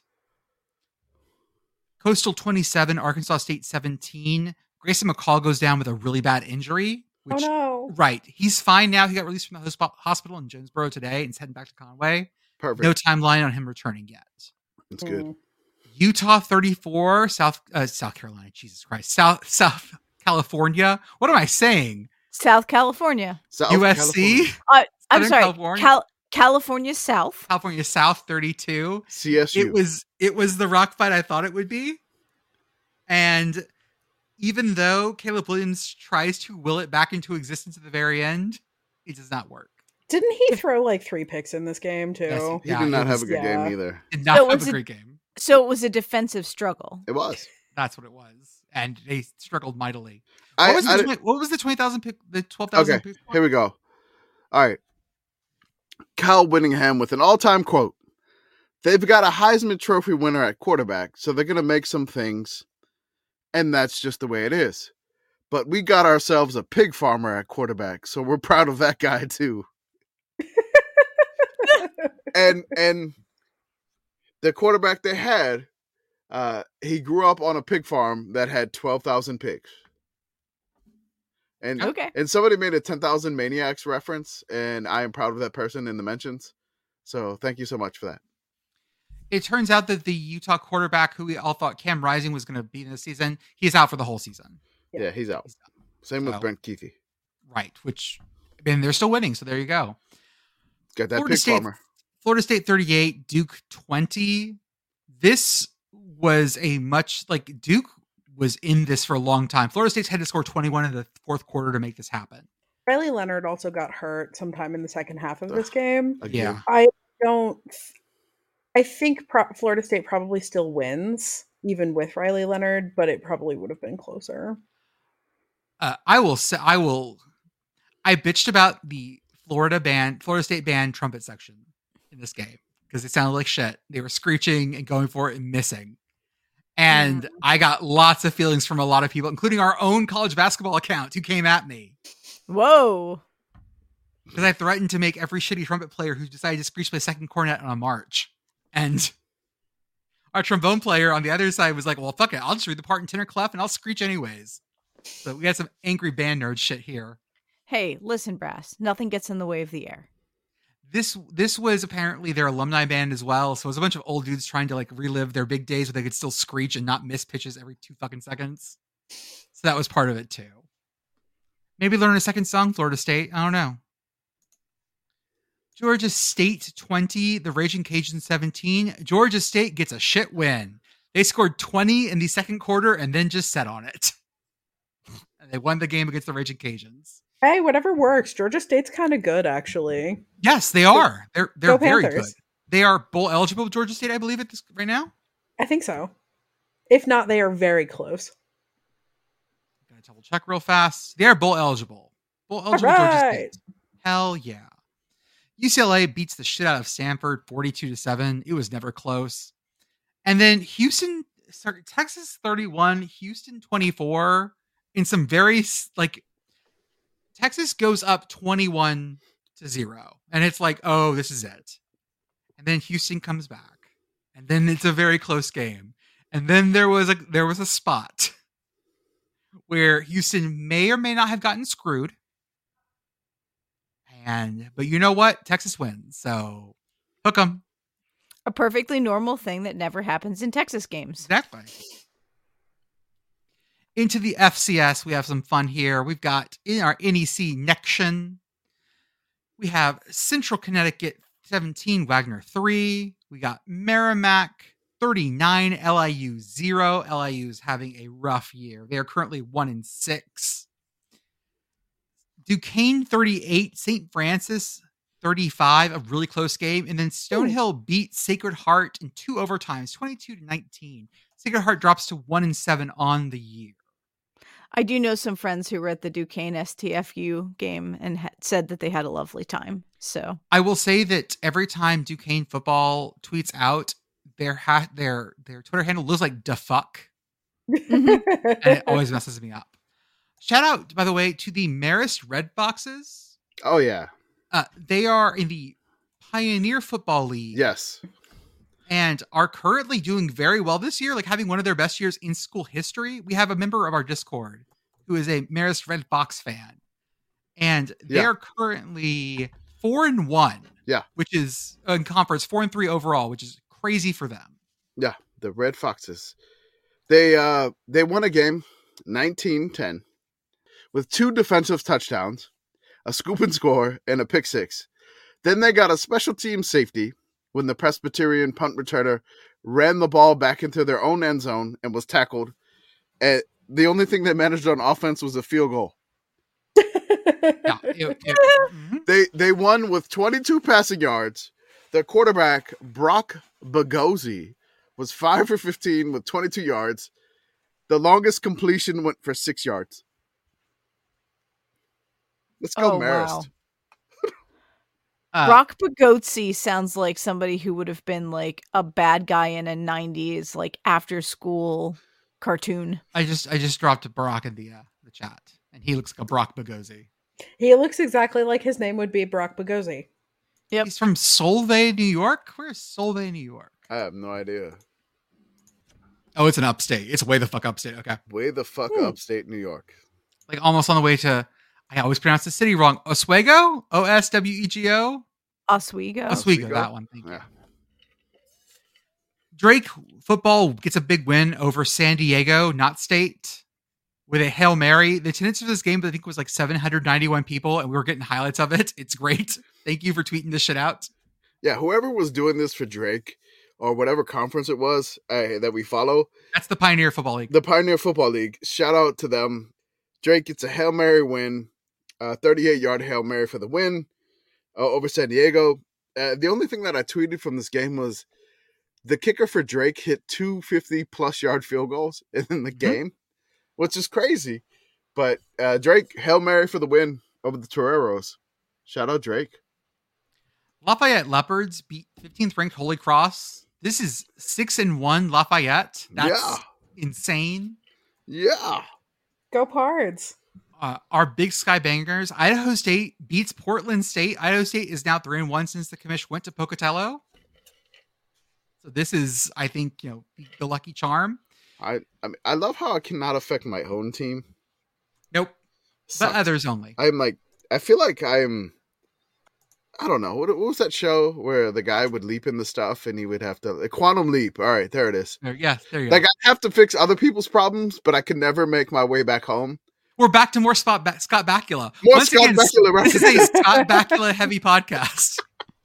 It's been a long road getting from there to here. That's what I feel like. It's like Enterprise fans. Yeah, I hopped to New Mexico State last year, and they make a bowl game and win a bowl game. Now I hopped to Pocatello. They're tied for second in the Big West at 3-1. Never mind their overall record. The Big Sky, sorry. Never mind the overall record, but they're 3-1. Also, Montana State beat Sac State. Biggest thing is that once again, people are finding out about their 6'9" kicker. Montana State's 6'9" kicker from SMU that transferred. Dude missed a field goal wide right that had the distance to hit the next county. It was a banger. We got so many replies to that tweet. It was like, I don't know why that one jumped off. No, because everybody kept saying it was the Osama bin Laden tweet from Terry Rozier. Oh, okay. Like Osama should have hooped. He's tall as hell. So they I think Roger Sherman photoshopped it. Montana State 6'9" kicker should have hooped because he's tall as hell. Unreal. Campbell Camels trample over the Maine Black Bears 34-28. No trampling. The Black Bears fell short on the comeback. They lost by 6. The Albany Great Danes 35, the Rhode Island Rams 10 in the CAA. Dartmouth beats Columbia at homecoming. Fuck yeah, go Big Green. Always good to have a homecoming win. The Indiana State Sycamores lost 17-3 to South Dakota. The Coyotes? That's the Coyotes, right? yes. Mm-hmm. And North Dakota State was very angry about their loss last week to North Dakota. So they took it out on Western Illinois 52-7. It was a bloodbath. This was not even like in the ballpark. No. Hold on, let me get stats from this game real quick. It was way bad. Yeah, North Dakota State had 625 yards total yards. They ran for 425 yards. That's North Dakota State. Yep. Yeah. Western Illinois only had 184 total yards. Not good. Mm-hmm. Western Illinois got a touchdown with 6:26 left in the game. That was it. Hey, no, didn't get blanked. I would like to give Western Illinois a hug. Hugs for Western Illinois. Yeah. Again, we're watching Indiana State and Western Illinois because they could meet up both 0-9 on November 11th. If that happens, we're watching that because one of them will get a win. And then we had the New Hampshire Wildcats beating Stony Brook 45-14, I believe. Yep. Yeah. It was a absolute just drubbing. Stony Brook was kind of hanging a little bit in the first half. I think Stony Brook hit a 98-yard touchdown pass. Mm-hmm. I think that may have been the longest play in school history, but it was definitely not enough. Yeah, and the problem is that got it to 24-14, and then UNH just rattled off the next, Yeah, it was. Yeah.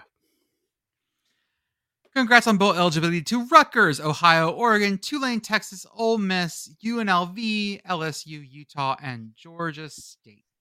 Did we not talk about Georgia State? We did. No, we did. We did. Okay. Yeah, they didn't do shit in the second half, but they still won. I feel like last week we didn't do Clock Commander simply because I don't know why we didn't do it. But again, Mario Cristobal, once again, we didn't have any nominees last week. Like after what occurred with Mario Cristobal, we didn't have any nominees the week after for it. I mean, we've named the Clock Commander. It's Cristobal's Clock Commander Award now.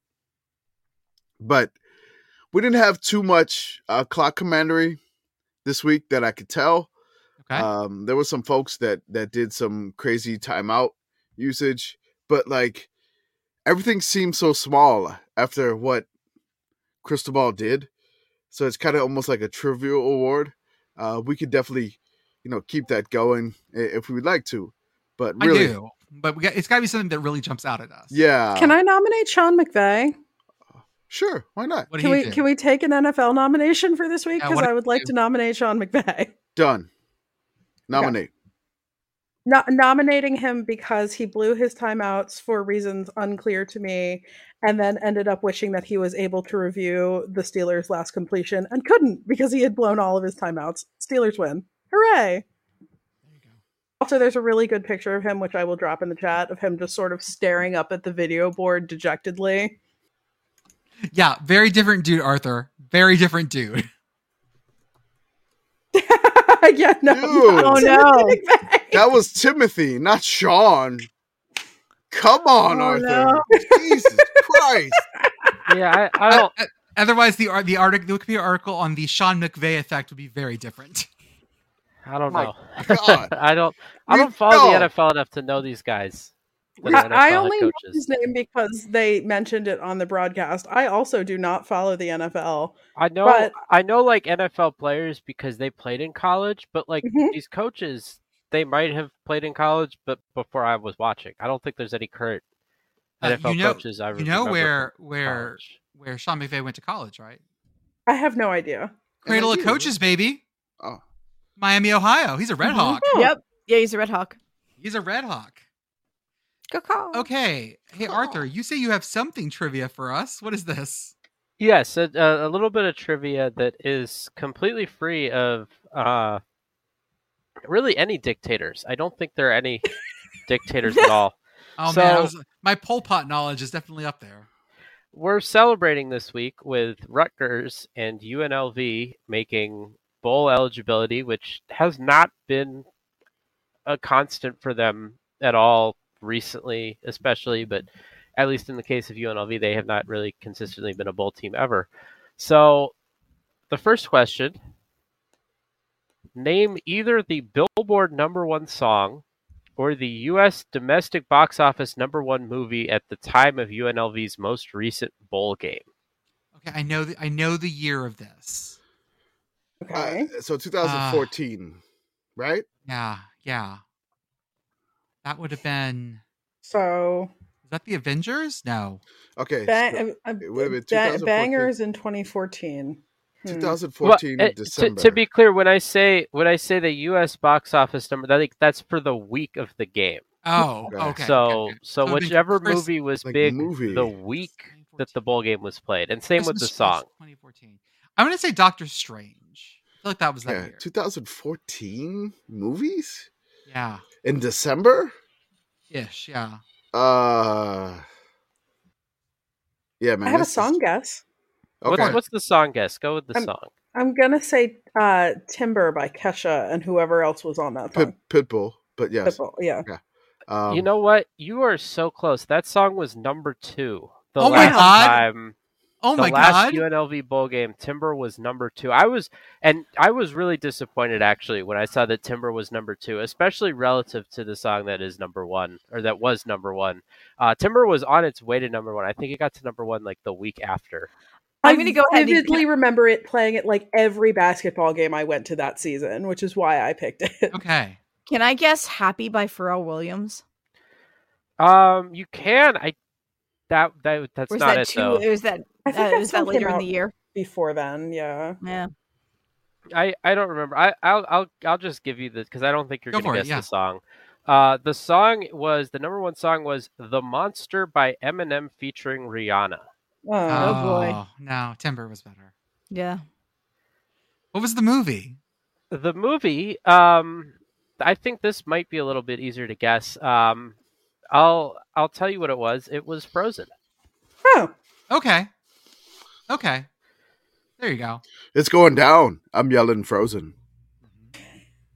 Okay, so now do the same, but for I know Rutgers technically had that bowl game where they were a COVID replacement. Yeah, I'm talking about like the last time Rutgers won 6 games, made a bowl that way.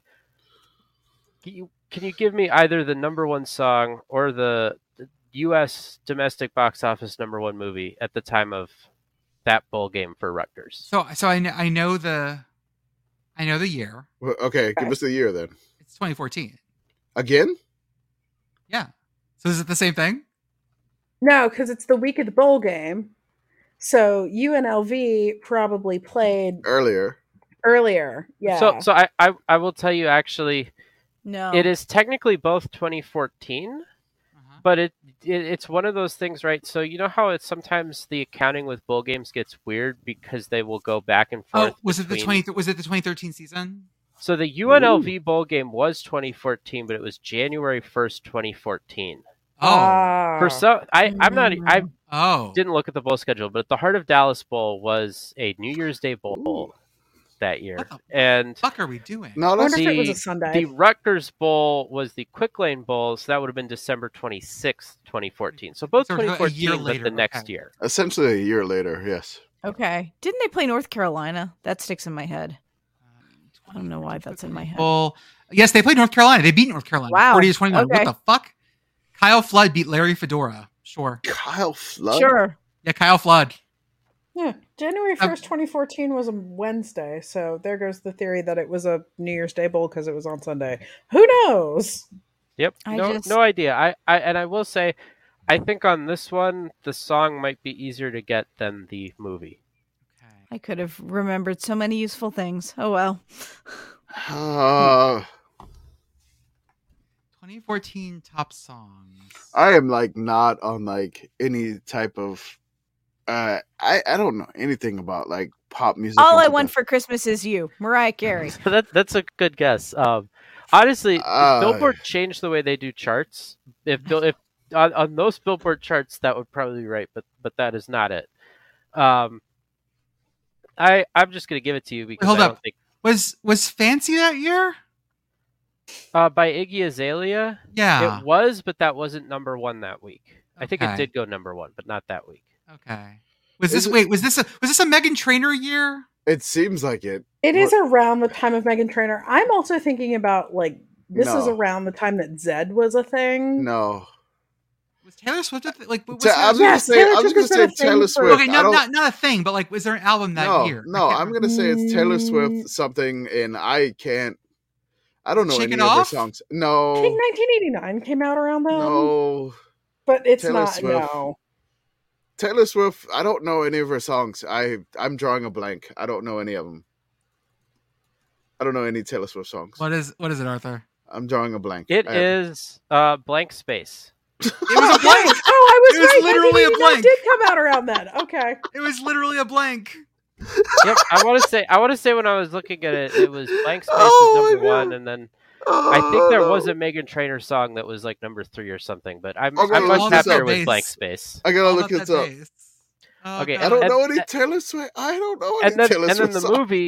movie, I don't think anyone here is going to get because it's a trilogy that I feel like everyone's kind of memory hold since it came out. But they did make 3 Hobbit movies, and it was the third one, The Hobbit: The Battle of the Five Battle of the Armies. 5 armies. Oh. was I have number not one seen the last any time. Of the Hobbits. I went to a midnight premiere for the first one when I was in high school, and did Oh, not watch God. any of the subsequent ones. Hey Beth, which Lord of the Rings movies did you go for midnight premieres for in high school? The first one. Yep, me and Fellowship of the Rings. Midnight showing. My God. My high school Hobbit experience, I did not go to a midnight premiere. Like the history teacher, and one of the history teachers at my high school was like, I got a bootleg copy of the new Hobbit movie like before it was even out, and like he thought it was going to be the coolest thing to like, wow, we got this like bootleg copy. I'm going to show it to like an assembly around the holidays, right? Like something like that, and everyone was not interested. Like we didn't think much of it. Like it was very funny, but also sad to see I'll how tell you disappointed something he was. Even sadder about that. One of the teachers at my school had a bootleg version of Episode 1, The Phantom Menace, that they tried to show to me in '99. Oh my! At the end of the year, and like, oh no, that was not great at all. Okay, folks, I think that's all we got for tonight. Arthur, thank you for that. Is there more trivia, or is that it? No, that was it. Okay, I just had those. I just looked up those 2 bowl games. That was good. I don't know. That's good. I don't know anything about That was Taylor beautiful. Swift. I'm dying laughing. Time to make you a Swiftie. No, not having it. Y'all good. I'm too old for that. Swiftie, what's the other thing we said we needed to do? Oh, Kerbal Space Program. Yes. Finish place Kerbal Space Program. Yeah, we can go back to talking about Scott Bakula. It's more. We're gonna go back in anyway. time. Commish's got to leap into something that makes ULM better somehow. You don't know that Taylor Swift won't make ULM better. She's made what's his face better, supposedly. I saw Mr. a clip Kelsey. of Yes. Yeah. I saw a screen cap of a thing saying that he has received for significantly more yards when she is in attendance. So left to his own devices. She has a fun little like handshake now with Patrick Mahomes' wife. It's great. Oh, that's cute. It is. Okay, folks. That's what we got for tonight. We will see you guys on the other side. Commissioner Escalante never returned home. Commissioner Damas.